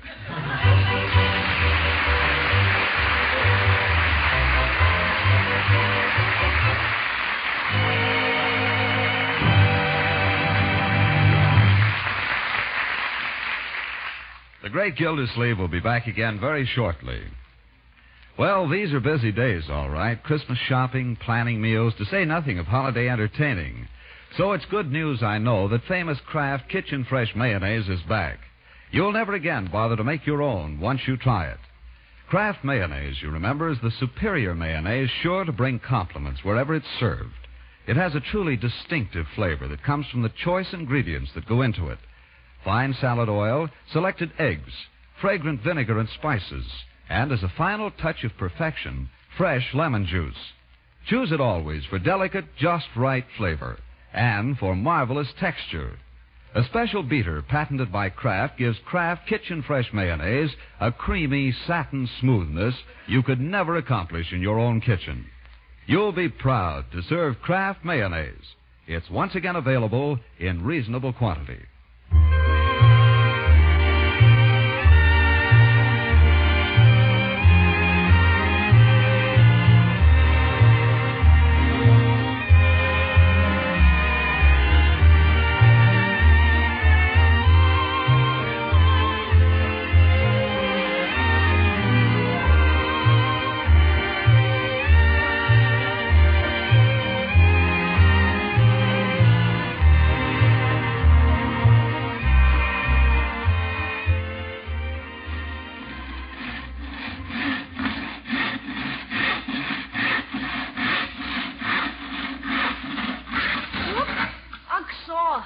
Yes. Oh, hi, Unc. I didn't see you. You're the boy I thought wasn't interested in tools. Yeah, well, I'm using yours. I hope you don't mind. Well, not if you put them away. What are you doing there? Making something. Oh, making something. May I ask what it is, or is that telling? It's something for the cat. Oh, well, that's a good idea. The cat. What is it? A house? No, it's not a house. It's a box, sort of. Cat box. No, well, no, it's not a box, really. It's to ride the cat on the back of my motor scooter. I know I'm not going to get one, Unc, I know. But it never does any harm to be on the safe side. You know. Nuts. Right back where we started. Only now we've got a cat. Good night, folks.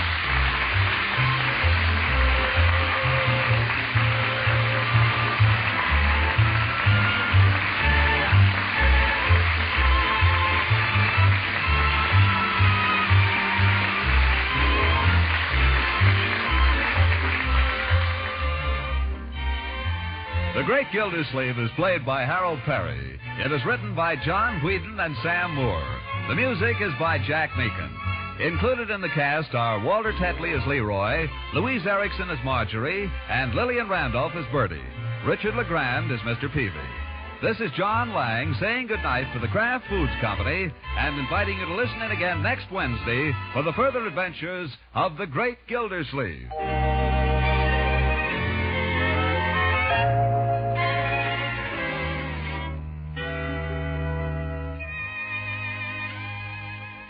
Plenty of rich, velvety, smooth ice cream.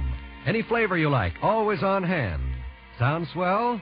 It is, and so easy to enjoy when you buy the new Kraft product called Frizz, F-R-I-Z-Z.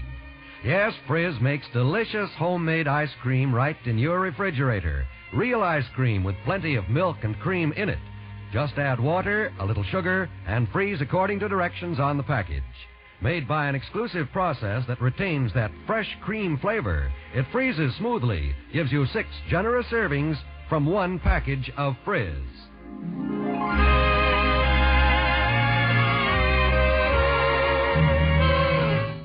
This is NBC, the National Broadcasting Company.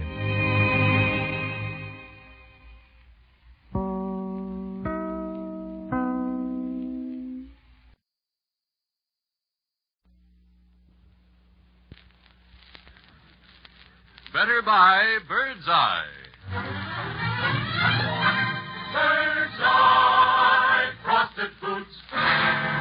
Bird's Eye Frosted Foods present the Dinah Shore program with Cornelio de Skinner and Roland Young, Robert Emmett Doland and his orchestra, the Joseph Lilly Singers, our guest, 20th Century Fox's outstanding comedian Phil Silvers, and... Dinah!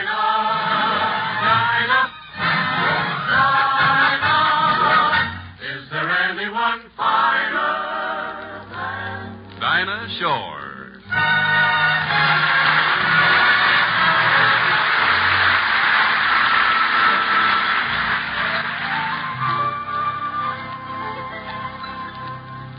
I'll be home for Christmas. You can plan on me. Please have snow and mistletoe and presents on the tree. Christmas Eve will find me where the light gleams. I'll be home for Christmas, if only in my dreams. Christmas Eve will find me la da da da da da da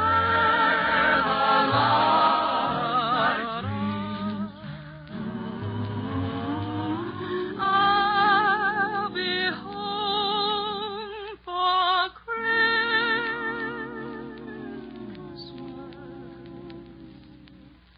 if only in my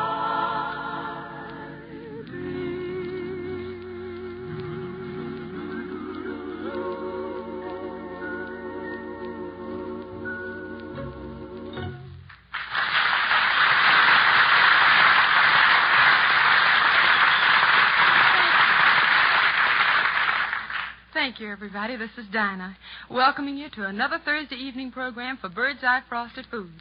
Hey, Harry. Yes, Dinah. Harry, while I go over and talk to Joe Lilly about that number we're going to do with the chorus, would you introduce our guest star for this evening, Mighty Wooly? Oh, sure, Thank Dinah. you. I'll be right back. Okay. Ladies and gentlemen, at this time, Harry.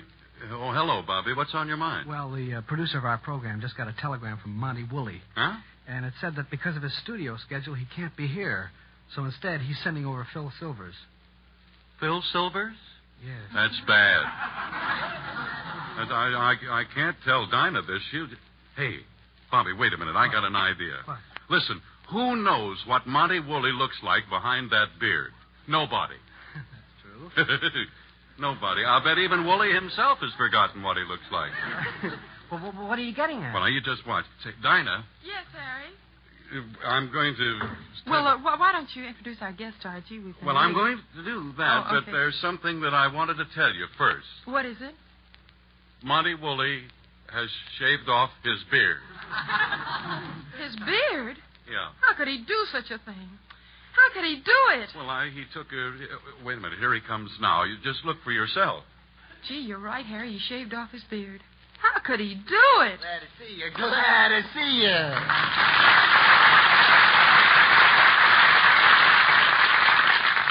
Hello, Harry. You boy, you. Hello, Dinah. You girl, you. How could you do it? Oh, it was nothing. They told me you needed me, and here I am, raring to go. Just had a big, thick, juicy steak.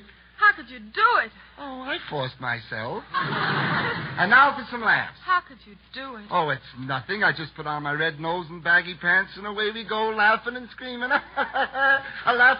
What are you staring at? How could you do it? A man of your popularity. How could you do it? How could you do it? How could you do it? What did you have for lunch? Parrot? You know, all those people loved you just the way you were. How could you do such a thing? Dinah, what did I do? With a face like that, how could you shave off your beard? My beard? Yes, your beard. What beard? Will you tell me what this is all about? Oh, that beautiful beard, that wonderful beard, that gorgeous beard. Beard, beard, beard. Dinah, will you stop beating around the bush? Oh, that's clever.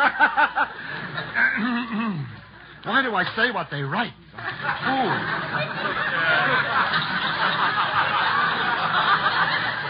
Pardon me just a moment. I think maybe I better explain this whole thing after all. Dinah, this is not Monty Woolley. No, this is Phil Silvers. This isn't Monty Woolley? No. Oh, I feel terrible about this. Well, I feel awful about it, too. You want to know something? I'm beginning to feel a little disappointed myself. Oh, now, listen, don't you feel too badly about this, Phil. Honestly, we're really glad to have you here. Yeah, but Monty Woolley, Monty makes I know, a fellow feel, but you know. you can understand how I feel. I'm just a little disappointed because Monty Woolley promised to take me over to 20th Century Fox and show me through the studios. Yeah, and of course we knew that only a big star could do that. Foolish boy. Just happens that I'm a star at that very same studio.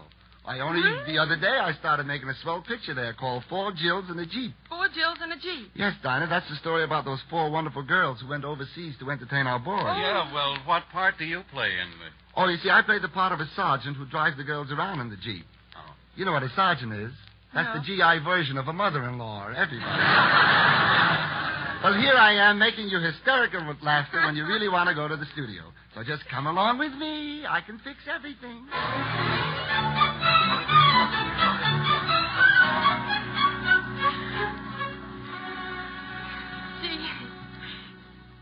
Gee, Phil, I'm really excited about watching them make movies at a studio. Oh, I'm glad you're happy. Oh, Dinah, there's the studio building right over there. Oh, Harry. Look at all the stars' names up in lights. Yeah, look at them. Tyrone Power, George Montgomery, Henry Fonda, Gene Tierney, Geraldine Noonan, B.S. Pulley, Sid Breckner, Malachi Kelp, Rufus.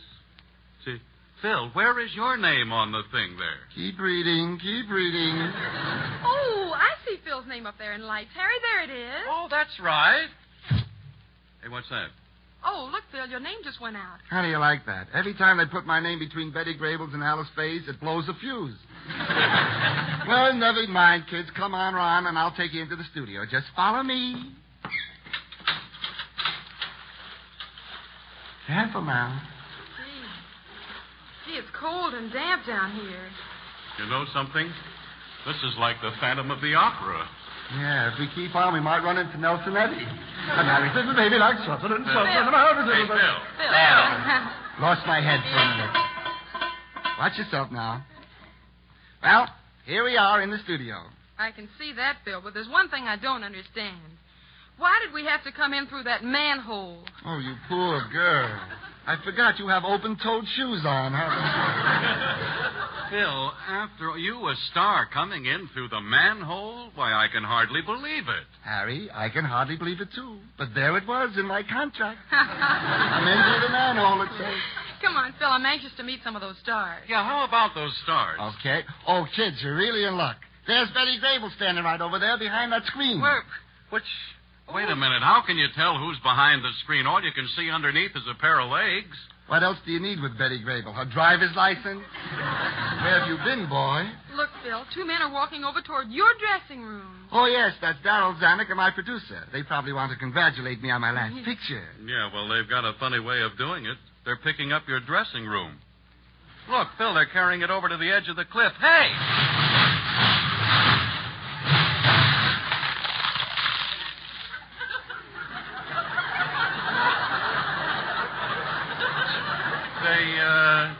They trun it over.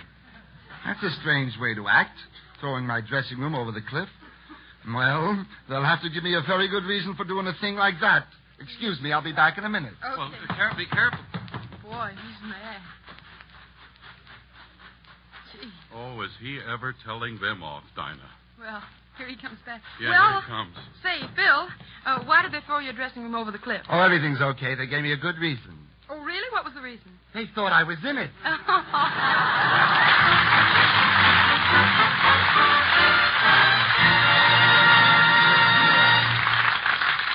Next week?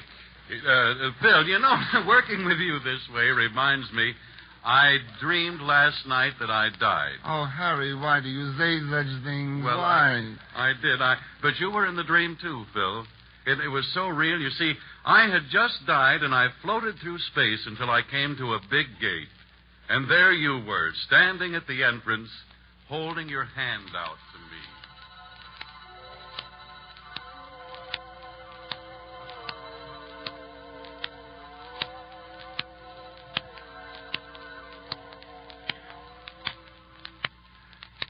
Of all the inhuman things, Harry Von Zell. Glad to see you. Glad to see you.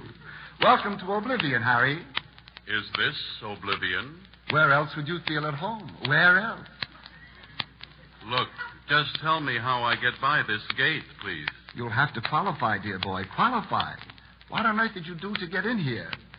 Don't tell me you haven't heard me on the Dinah Shore program extolling the merits of those marvelous bird's-eye fruits and vegetables. Why do you fight me like this? I only asked you a civil question. Well, I'm trying to answer. Oh, please. You see, bird's-eye fruits and vegetables are the finest of high-quality foods.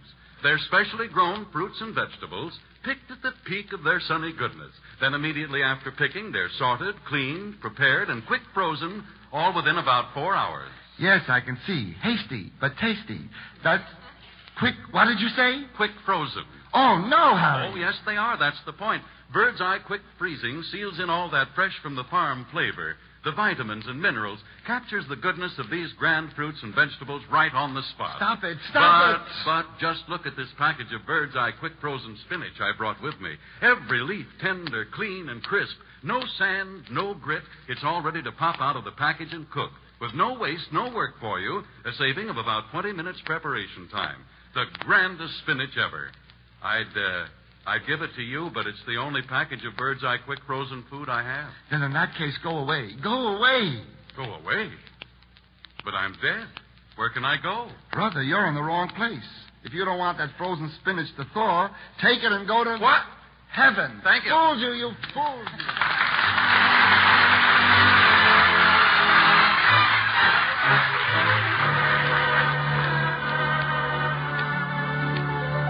When the average girl has a birthday, it takes an FBI man to find out her exact age. But next week, a grand old girl celebrates her 168th birthday. And I'm speaking of the Navy. In our land, where there is no royalty, Navy has been our queen and our mother, caring for the nation from the day it was born. And as all mothers have suffered, so has Navy suffered. Part of her heart lies buried in the waters of Pearl Harbor and under every wave that washes the long road to Berlin and Tokyo. And like every mother, Navy goes on giving more than she asks in return. But we know that on Navy Day, her birthday, she won't mind a few little gifts like another war bond, and our resolve to be worthy of the sacrifice she is making for us. So tonight, here's a song in honor of her boys and girls. The very thought of you, and I forget to do the little ordinary things that everyone ought to do. I'm living in a kind of daydream. I'm happy as a king, and foolish as it may seem to me, everything. The mere idea of you, the longing here for you. You'll never know how slow the moments go till I'm near to you. I see your face in every flower, your eyes in stars.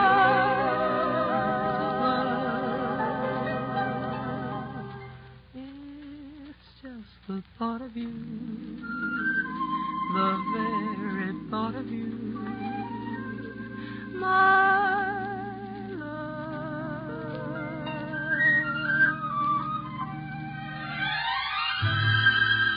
These are the days when the apples are red and the pumpkins are like nuggets of gold lying among the rows of corn shocks that resemble little tent cities. The rain that falls is trying hard to become snow. The nights are sharp and the mornings are crisp with the bluest of autumn skies. Blue skies smiling at me, nothing but blue skies do I see.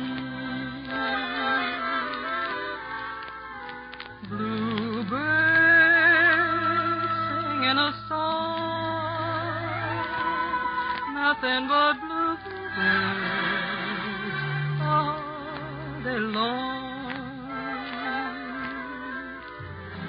Never saw the sun shining so bright, never saw things going so right. Notice when the day is hurrying by, when you're in love, my, how they fly. Blue days, all of them gone, nothing but blue skies from now on. Never saw the sun shining so bright, never saw things going so right. Noticing the days hurrying by, when you're in love, my, oh my, how they fly. Blue days, all of them gone, nothing but blue skies from now on.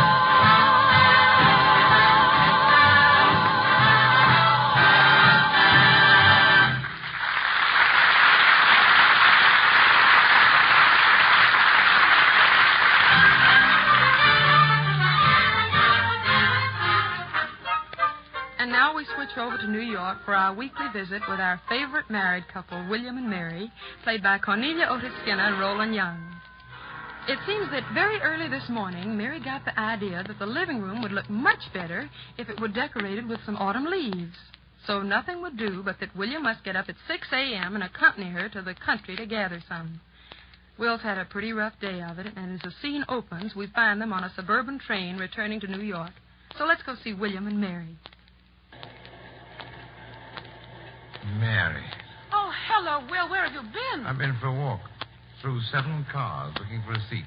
Didn't you find any? Yes, but unfortunately I was too little and too late. Oh, Willie. Mary, we still have almost an hour before we get to New York, and my feet are killing me. Oh, poor Willie. I wouldn't be poor, Willie, if you just moved that pile of leaves off the seat beside you and let me sit down. But, darling, these are those heavenly autumn leaves. And I'll be your heavenly husband if I don't sit down. Oh, sorry, darling. If there isn't another seat on the train, of course. Only be careful of the leaves. After all the trouble I went to gather them. Mary, stop worrying about those leaves. Do you realize I've been on my feet for over an hour? No, you weren't, dear. I saw you perched on the arm of a seat. Which was infinitely more painful than standing. I have a permanent wave in the wrong place. Baby, I'm sorry. Come sit down. On those things, I feel like a mother hen.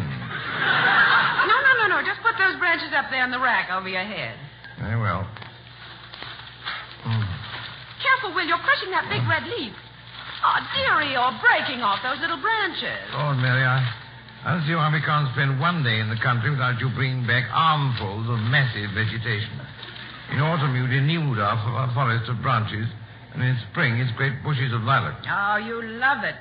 You know you do, William.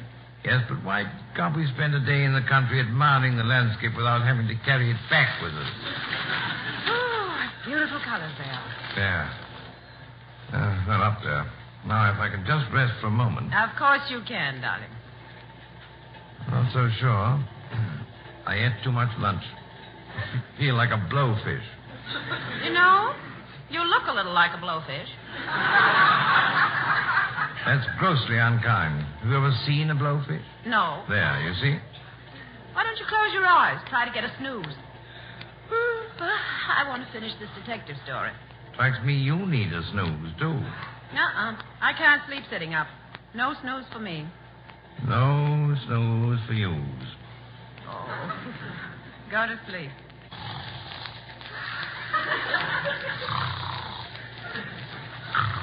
Oh, Will, look. What? Where? Look at what? Oh, never mind, dear. We've passed it now. Mary, don't ever do a thing like that to me again. I'm sorry, Will. Go back to sleep, dear. You think it's safe? Yes, but I don't know how much time you'll have. My watch says nearly 6. Is it going? No. Then it must be right. Wish I could sleep sitting up. Why can't you? Oh, because the moment I relax, instead of going to sleep, I go to pieces. What do you mean? I do. I disintegrate. My spine caves in and my wrist gives way and I fall on the floor. You don't have to disintegrate if you put your mind to it. How can I put my mind on anything when I'm trying to lose consciousness? You can sort of lock your joints, you know. The way a dozing cab horse does. Are you comparing me to a cab horse? Of course, son. I just said... Oh, go on back to sleep. Will, look out. You said something, dear? It's all right. I thought one of the branches was going to fall, but it isn't. Sit still. They're all right. I'm terribly relieved to hear it. They're caught on the emergency rope. That may stop the train. Anyone who stops a train for no reason is liable to arrest. You cannot arrest a branch. Go back to sleep. Seems to me it would have been a better arrangement if you'd kept the leaves beside you on the seat and put me up in the rack. What do you think you are, a raccoon?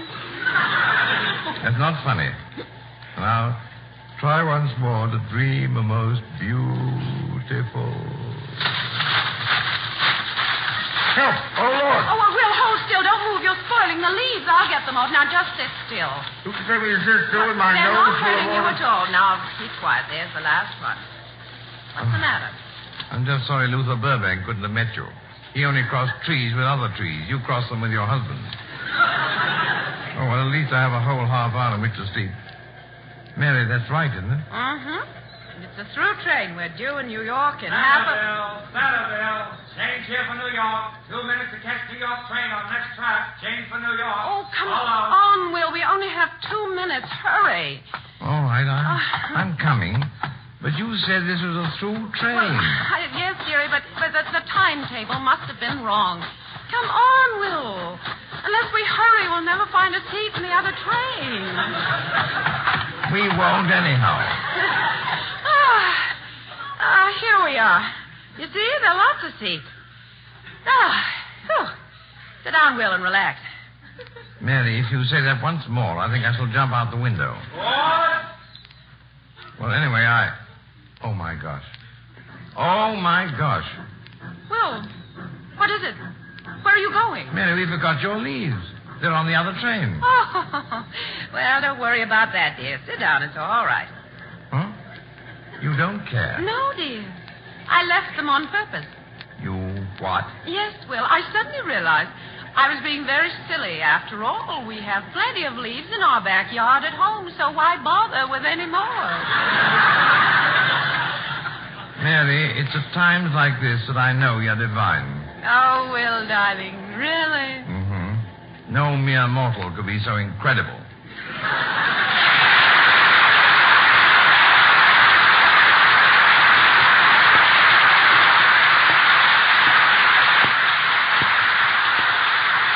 And now back to Dinah Shore in Hollywood.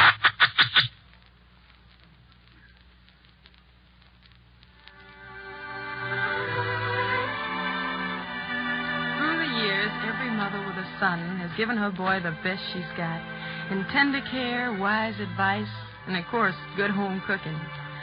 Now, many of you find your boy in uniform, and you'll be glad to know that when it comes to food, the armed forces are taking up where you left off, giving your boy the best food this country has to offer. I know because, among other fine foods, great quantities of bird's eye frosted foods are being served to the boys in camp. Delicious, farm-fresh vegetables. So rest assured your boy is still getting the best. You bet he is, Dinah. And that's the reason, ladies and gentlemen, that when you go into your grocery store or delicatessen and ask for a specific bird's eye product, you may not always be able to get it. But when that happens, remember why, and get acquainted with another bird's eye fruit, vegetable, fish, poultry, or meat instead. They're all equally delicious. Just be sure when you look in the Frosted Foods case to make your selection that you choose the package with the name Bird's Eye on it. To make certain of the highest quality in frozen foods, remember, better buy Bird's Eye. Remember, too, that every bit of food is precious today. A fighting force that keeps our allies and our boys on the march and keeps our home front workers healthy. Don't waste food if you don't want to waste time in finishing the war.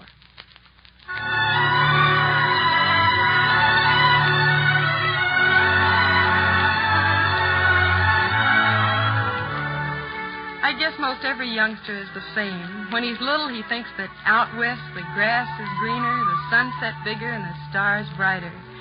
But he grows up and learns that a cottage in Vermont or an apartment on 52nd Street are no different if the people inside are happy. But still, there's something about the West. I guess maybe it's the fact that the old days linger on in its music. The days of 49, the Overland Trail, boom towns that became ghost towns. The Buffalo Stampede, a pound of gold dust bet on the jump of a frog, homesteading on the range and the war between sheepmen and cattlemen, train robberies and gunfights in the sheriff's posse. Yeah, those days are gone. But the West has its own way of keeping the memories alive in songs like this. Never flirt with a gal named Tess down on Texas way, 'cause if you do, I'm telling you, here's what you'll have to say. Lay that pistol down, babe, lay that pistol down. Pistol packing mama, lay that pistol down. Say, Dinah, I got the strangest gift. Some nylon hose today. Yeah? What good are nylon hose to me? I guess I'll throw 'em away. No! Oh, put that pistol down, babe. Lay that bing-bang down. Pistol packing, mama. Put that thing down before it goes off and hurts somebody. Pappy had some coupons. He didn't have a car. He used the gas in the fireplace, and now he's way up there. Oh, lay that pistol down, babe. babe, lay that pistol down. Pistol packing mama, lay that pistol down. Lay it down, lay it down, lay it down. Happy is a warden, he loves his hat of tin, 'cause them old pesky woodpeckers can never chisel in. Lay that pistol down, babe, lay that pistol down. Pistol packing mama, lay that pistol down. Lay that pistol down, babe. Lay that pistol down. Pistol packing mama, lay that pistol down. It isn't loaded. Lay that pistol down, oh, you bird's eye. Lay that pistol down.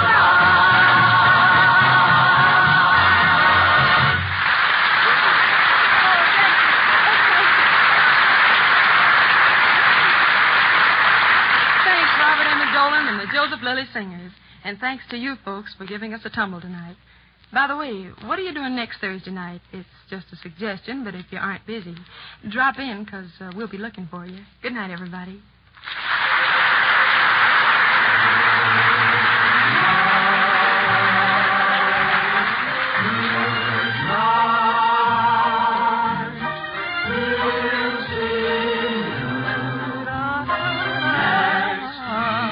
Dinah Shore program with Cornelia Otis Skinner, Roland Young, Robert Emmett Dolan's orchestra, and the Joseph Lilly Singers will be brought to you again next Thursday by Bird's Eye Frosted Foods.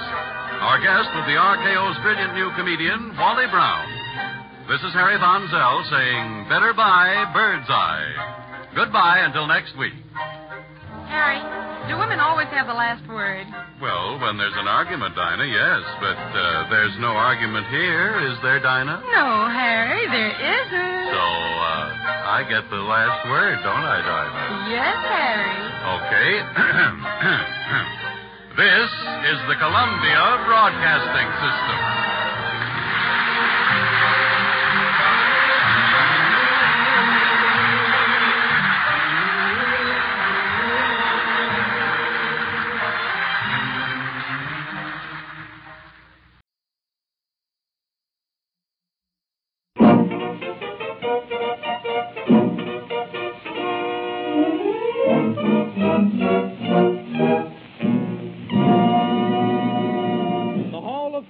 Presented by Heinz Honey and Almond Cream.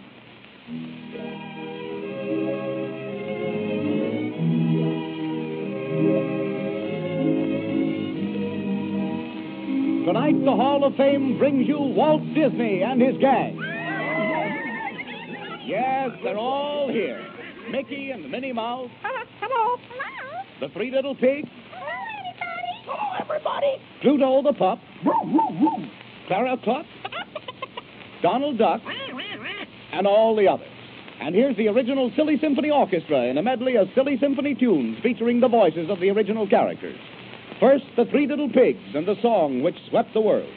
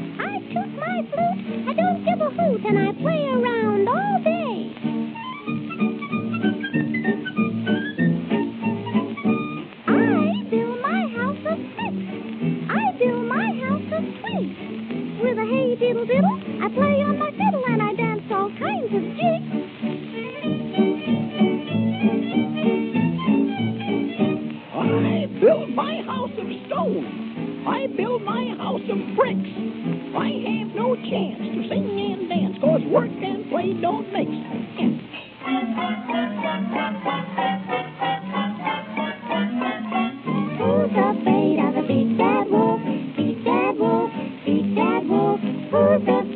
big bad wolf?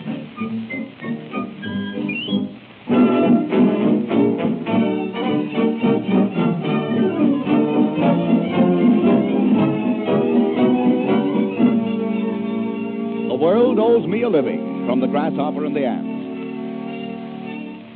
Now the good book says the Lord provides. There's food on every tree. I see no reason to worry and work. No, sir. Not me. Oh, the world owes me a living. The world owes me a living.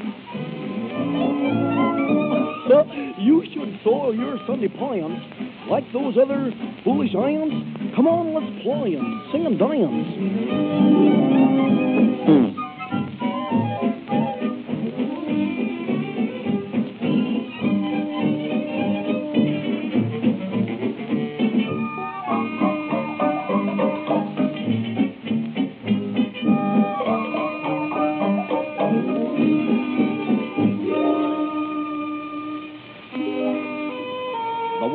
From Lullaby Land.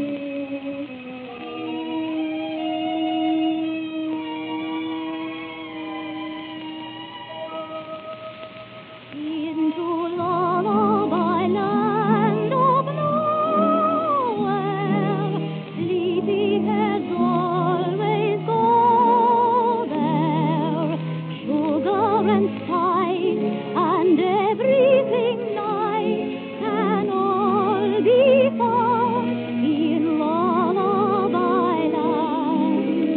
This magic land is filled with toys and everything nice for girls and boys. You'll find all of childhood joy in Lullaby Land of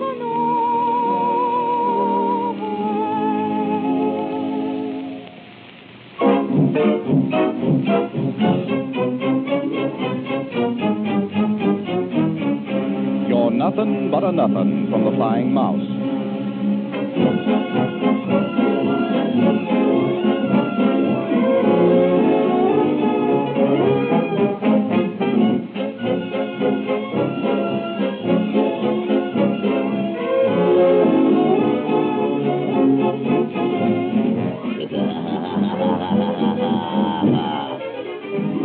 You're nothing but a nothing, a nothing, a nothing. You're nothing but a nothing. You're not a thing at all. To be a bat's a bum thing, a silly and a dumb thing. At least a bat is something. You're not a thing at all.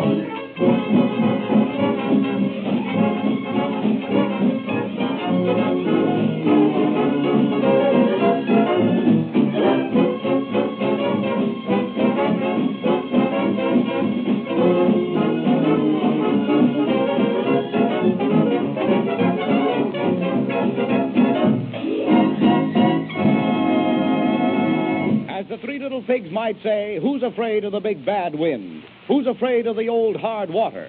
Who's afraid of pots and pans, dishes, mops and brooms? Wind, weather, housework. Defy them with Heinz Honey and Almond Cream.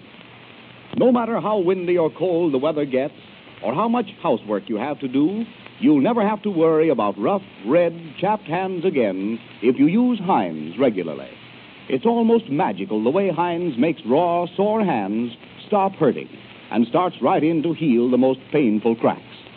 Let the children use Heinz on their chapped faces and hands and on their red, raw knees when they come in out of the cold. Heinz eases the drawn, dry feeling that makes the skin burn when children come indoors. You know, when children's hands are rough and chapped, dirt gets ground in, and the skin looks grimy no matter how thoroughly it's scrubbed.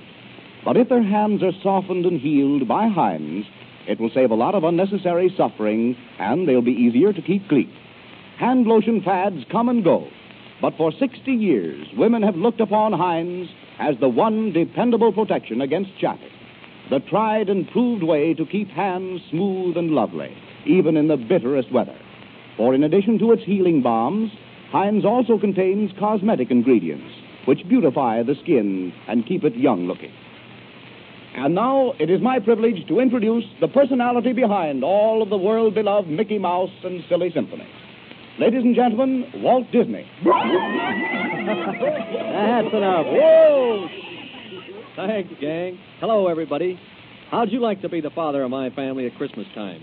I mean, did you ever try to pick out a Christmas necktie for a horse? Or rubber boots for a young duck? Don't worry, Donald. You'll get your boots. Bless his heart. Well, we'll hear from him later in the program. No, Donald. Nice, not yet. Nice little fellow. Now, our program tonight is to be a surprise party. It's the gang's Christmas present for... Donald, put it down. I told you not to bring that pop gun to the studio. Yes, you. And don't point it at people. Boys will be boys. Yes, the gang has gotten up the entire program by themselves. They've named it quite appropriately the Christmas Stocking. And each one of them has put a surprise for us, Donald, in the stocking. Put it down. Donald, don't point that gun at Clara Clark. Why, if it went off accidentally, you'd hit her. Yes, I'm sure. Give it to him, Clara. You bet she wants a fight. Sig him, Clara. Let him up, Clara. You win. That's enough.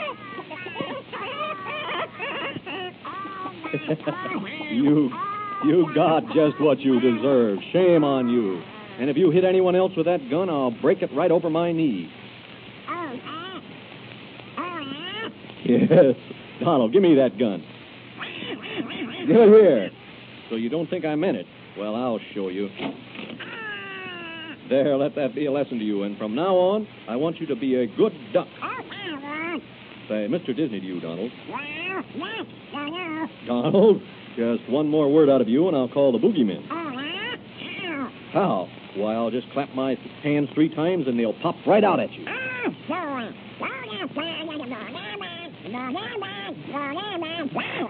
Okay, I warned you. Here goes.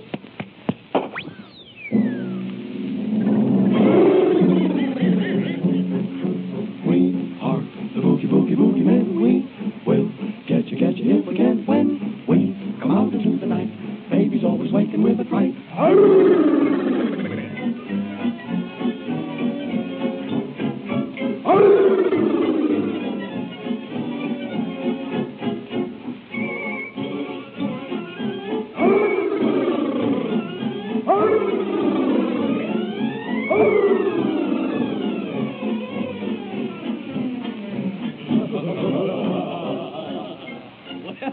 I guess we got rid of Donald Duck for a while. And now Miss Minnie Mouse will take the first surprise from our Christmas stocking. Here she is.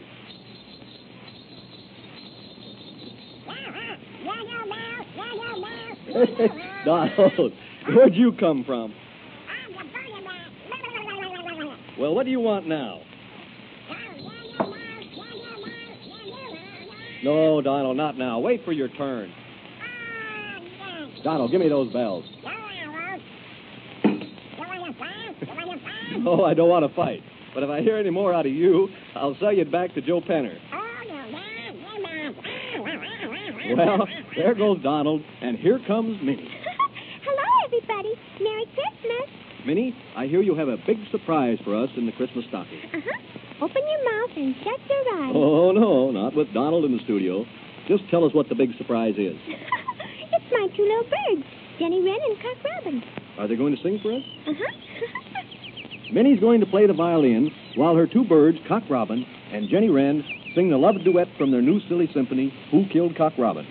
And I might mention that this is our first mystery thriller. We defy you to guess who killed him. In fact, if you even suspect who killed Cock Robin, we'll give you Donald Duck. All ready, Minnie? Wait till I give my birds a kiss. Sound your right, Jenny Wren. Oh, no. Higher, Jenny, higher. That's right, precious. Come on, Cock Robin. Hop up on Minnie's violin. Get your pitch. Listen. Oh, that's perfect. All right.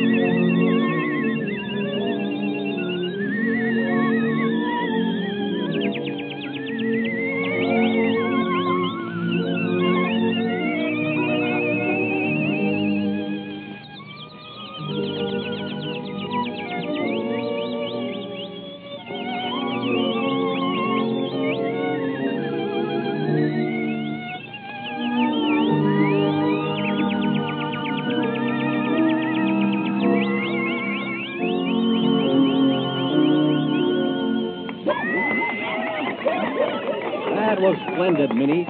I'm sure your little birds will be a sensation on the screen. Oh, thank you, Walt. And while we're on the subject of pictures, I suppose you know that from now on all of Mickey's pictures will be in Technicolor. And will Mickey's pants be red? Yes, indeed. And I think it's about time his face was red, too. Let's get him up here to the microphone. All right. Yoo-hoo. Oh, Mickey. Come on and bring your pig. Okay, Minnie. Suey. Hello. I got a surprise. Minnie's birds are okay, but I got something better than that. Wait till you hear my singing pigs. First, I gotta get them in pitch.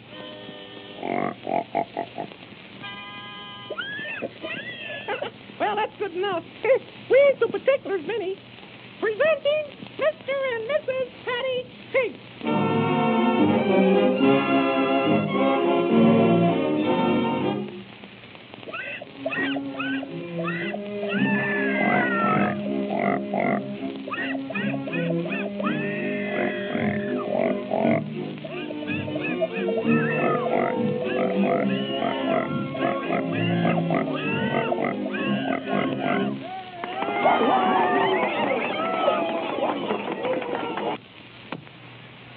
Mickey, that was beautiful. Oh, you ain't heard nothing. Hand me that bucket of frogs, Minnie. Here it is. Oh. She's afraid of frogs. I'll catch 'em. I got one. Hold 'em, Walt. Yeah. Steady, boy. Is there a blotter in the house? Hey, where's my tree frog? Here he is, Mickey. Thanks, Goofy. Introducing the Millpond Brothers. Hopple, Turple, and Purple. Must have been something yet. Well, here they are.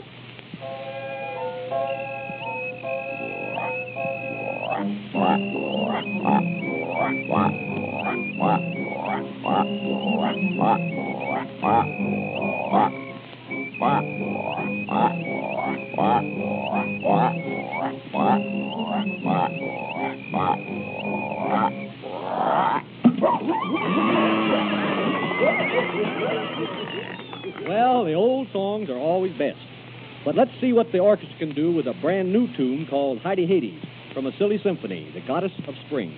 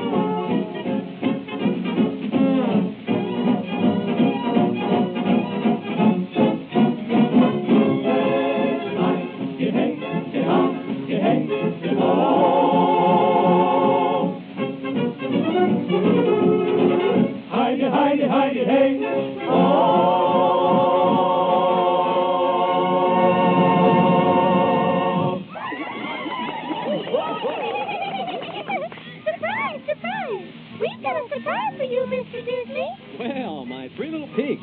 I thought you'd gone home. We just went across the street to get a soda.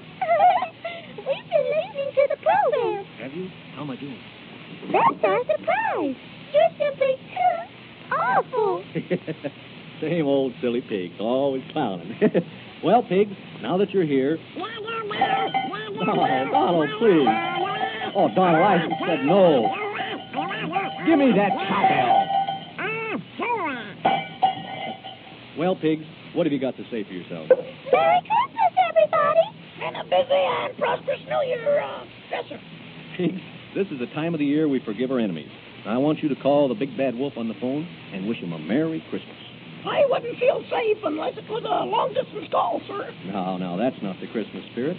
The poor wolf is down and out, friendless, and he's hungry. Uh-oh. What's more, the big bad wolf is a fellow actor. He's always given the best he had to the cause of drama. Oh, drama. What big eyes you've got. I'm serious about this, Pig. Really, I am. I'll dial his numbers, and you wish him a Merry Christmas. Hello? Hello? Here he is. Take the phone. Hello? We're the three little pigs. Yeah? So what? We want to sing you a Christmas carol. Oh, fine. I'll be right over. Well, you stay where you are. But I'd like to have you boys for dinner on Christmas. In fact, I've been counting on it. I was afraid of that. Well, where are you now? Never mind. We just want to sing you this Christmas song. Listen. Jingle bells, jingle all the way. We just got you on the phone because we want to say, who's afraid of the big bad wolf? Big bad wolf, big bad wolf. Who's afraid of the big bad wolf? Yeah, yeah, yeah, yeah, yeah, yeah. I'll get you for this, why you're... Just the same foolish little pigs. They'll never learn. Holy mackerel, what's that? Oh, Donald, for heaven's sake, stop it. Terrible. And anyway, the three pigs have just finished singing that. I'm sorry, Donald, you're too late. No jingle bells. And now, here's a real surprise. Grand Opera. Ladies and gentlemen, it is with the greatest pleasure that I unveil the All-American Opera, written especially for this broadcast by Miss Minnie Mouse. The principals will be Princess Leonora, sung by the Barnyard Nightingale, Madame Clara Clark. The role of Don Pepico will be sung by Pluto the Pup. And Manrico, the Duke of Lysol, will be sung by Donald Duck. All right, overture. Our scene is a moonlit garden. It is spring. On a balcony overlooking the garden stands Leonora. She is in love, deeply in love. She sighs. She stretches out her arms. The moonlight has enchanted her. A song of love is on her lips.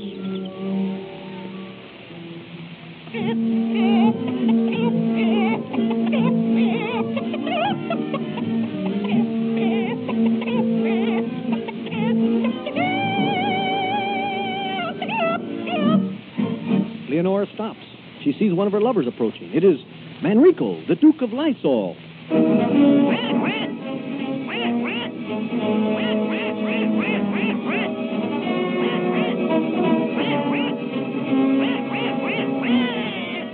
Leonora greets Manrico.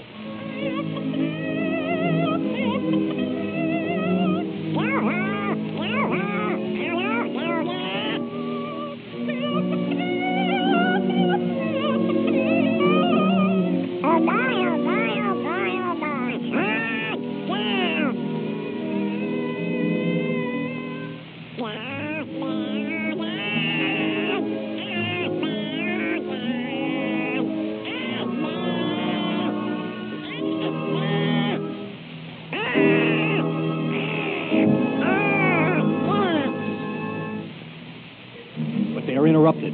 It is the other lover, Don Petticoat.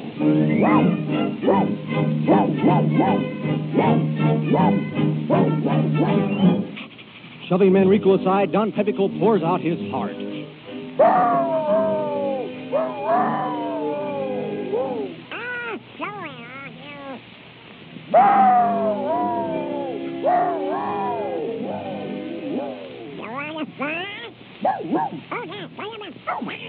Hot words lead to blows. The lovers draw their swords. They come together. It is a battle to the death.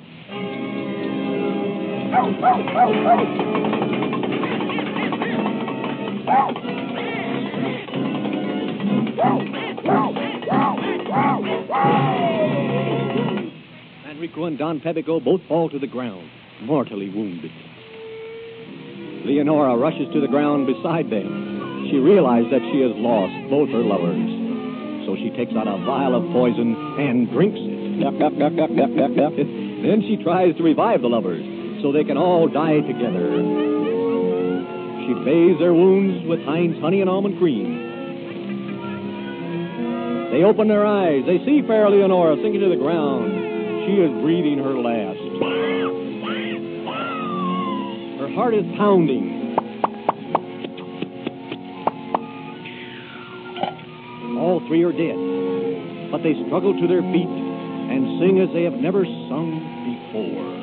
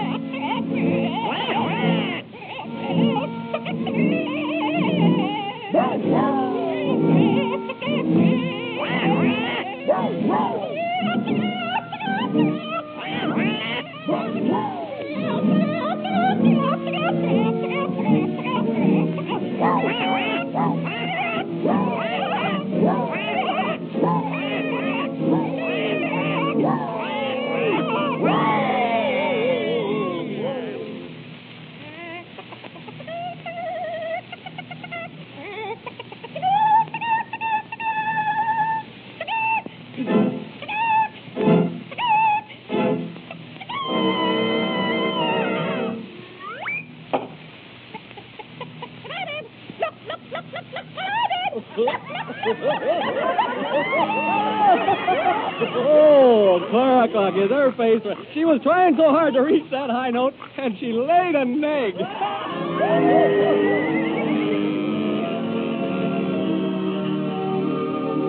Tis the night before Christmas, and soon on his way, old Santa will come with his reindeer and sleigh.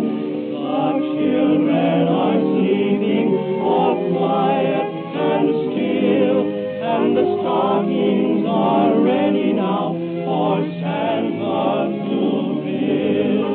With candy and playthings he'll fill everyone, and up to the chimney he'll go when he's done. With a laugh he will call as he drives out of sight. Merry Christmas to all, and to all a good night. Merry Christmas to all, and to all a good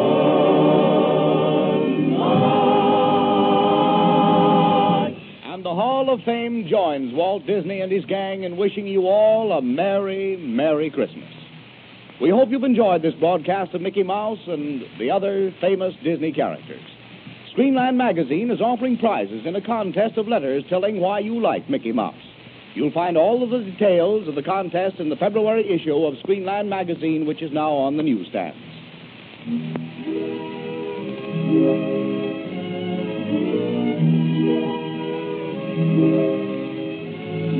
The Hall of Fame is presented by the makers of Heinz Honey and Almond Cream, which throughout the bitterest weather keeps hard-working hands smooth and comfortable, lovely to look at and thrilling to touch. Next week, the Hall of Fame brings a return engagement of those two celebrated personalities of the screen, Charlie Ruggles and Mary Boland. The Hall of Fame has come to you from the NBC studios in Hollywood.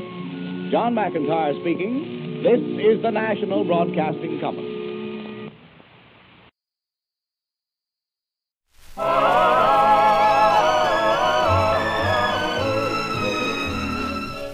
Comes now the twins, Philip and Dennis, with a touching saga about the snowman. You ready, fellas? Sure, Dad. On a Christmas Eve, a happy snowman stood and dreamed beside a cottage door. How the children loved their friend the snowman, and the funny fedora he wore. Funny fedora. When they said goodnight, they told the snowman that a gift for him was on the tree. So he called himself a lucky snowman, just like one of the family was he. The cottage porch looked beautiful and bright. The holly wreath was turned on for the night, when all at once it caught on fire and fell. He couldn't knock, he couldn't ring the bell, he couldn't run for help, he couldn't call. But then he had to save the children after all. He knew he'd melt away, and yet the snowman threw himself across the burning floor. How the children miss their friend the snowman, but they'll always remember him for a heart that was brave, and the joy that he gave, and the funny fedora he wore. Oh, great little guy. Happy snowman. I'll never forget him. I love that Christmas feeling. It does my heart so much good. Strangers we meet all seem like friends, and the world's just a neighborhood. So here I'd like to hitch a ride with Santa. Wouldn't they be jealous of me? You couldn't say I ran away, because after we roll, he'll drive me home. May you and when they see this morning, while they say with a look of delight, there goes the boy who rode us happy last night. Merry Christmas, everybody. Merry Christmas. Merry Christmas, everybody. all through our land.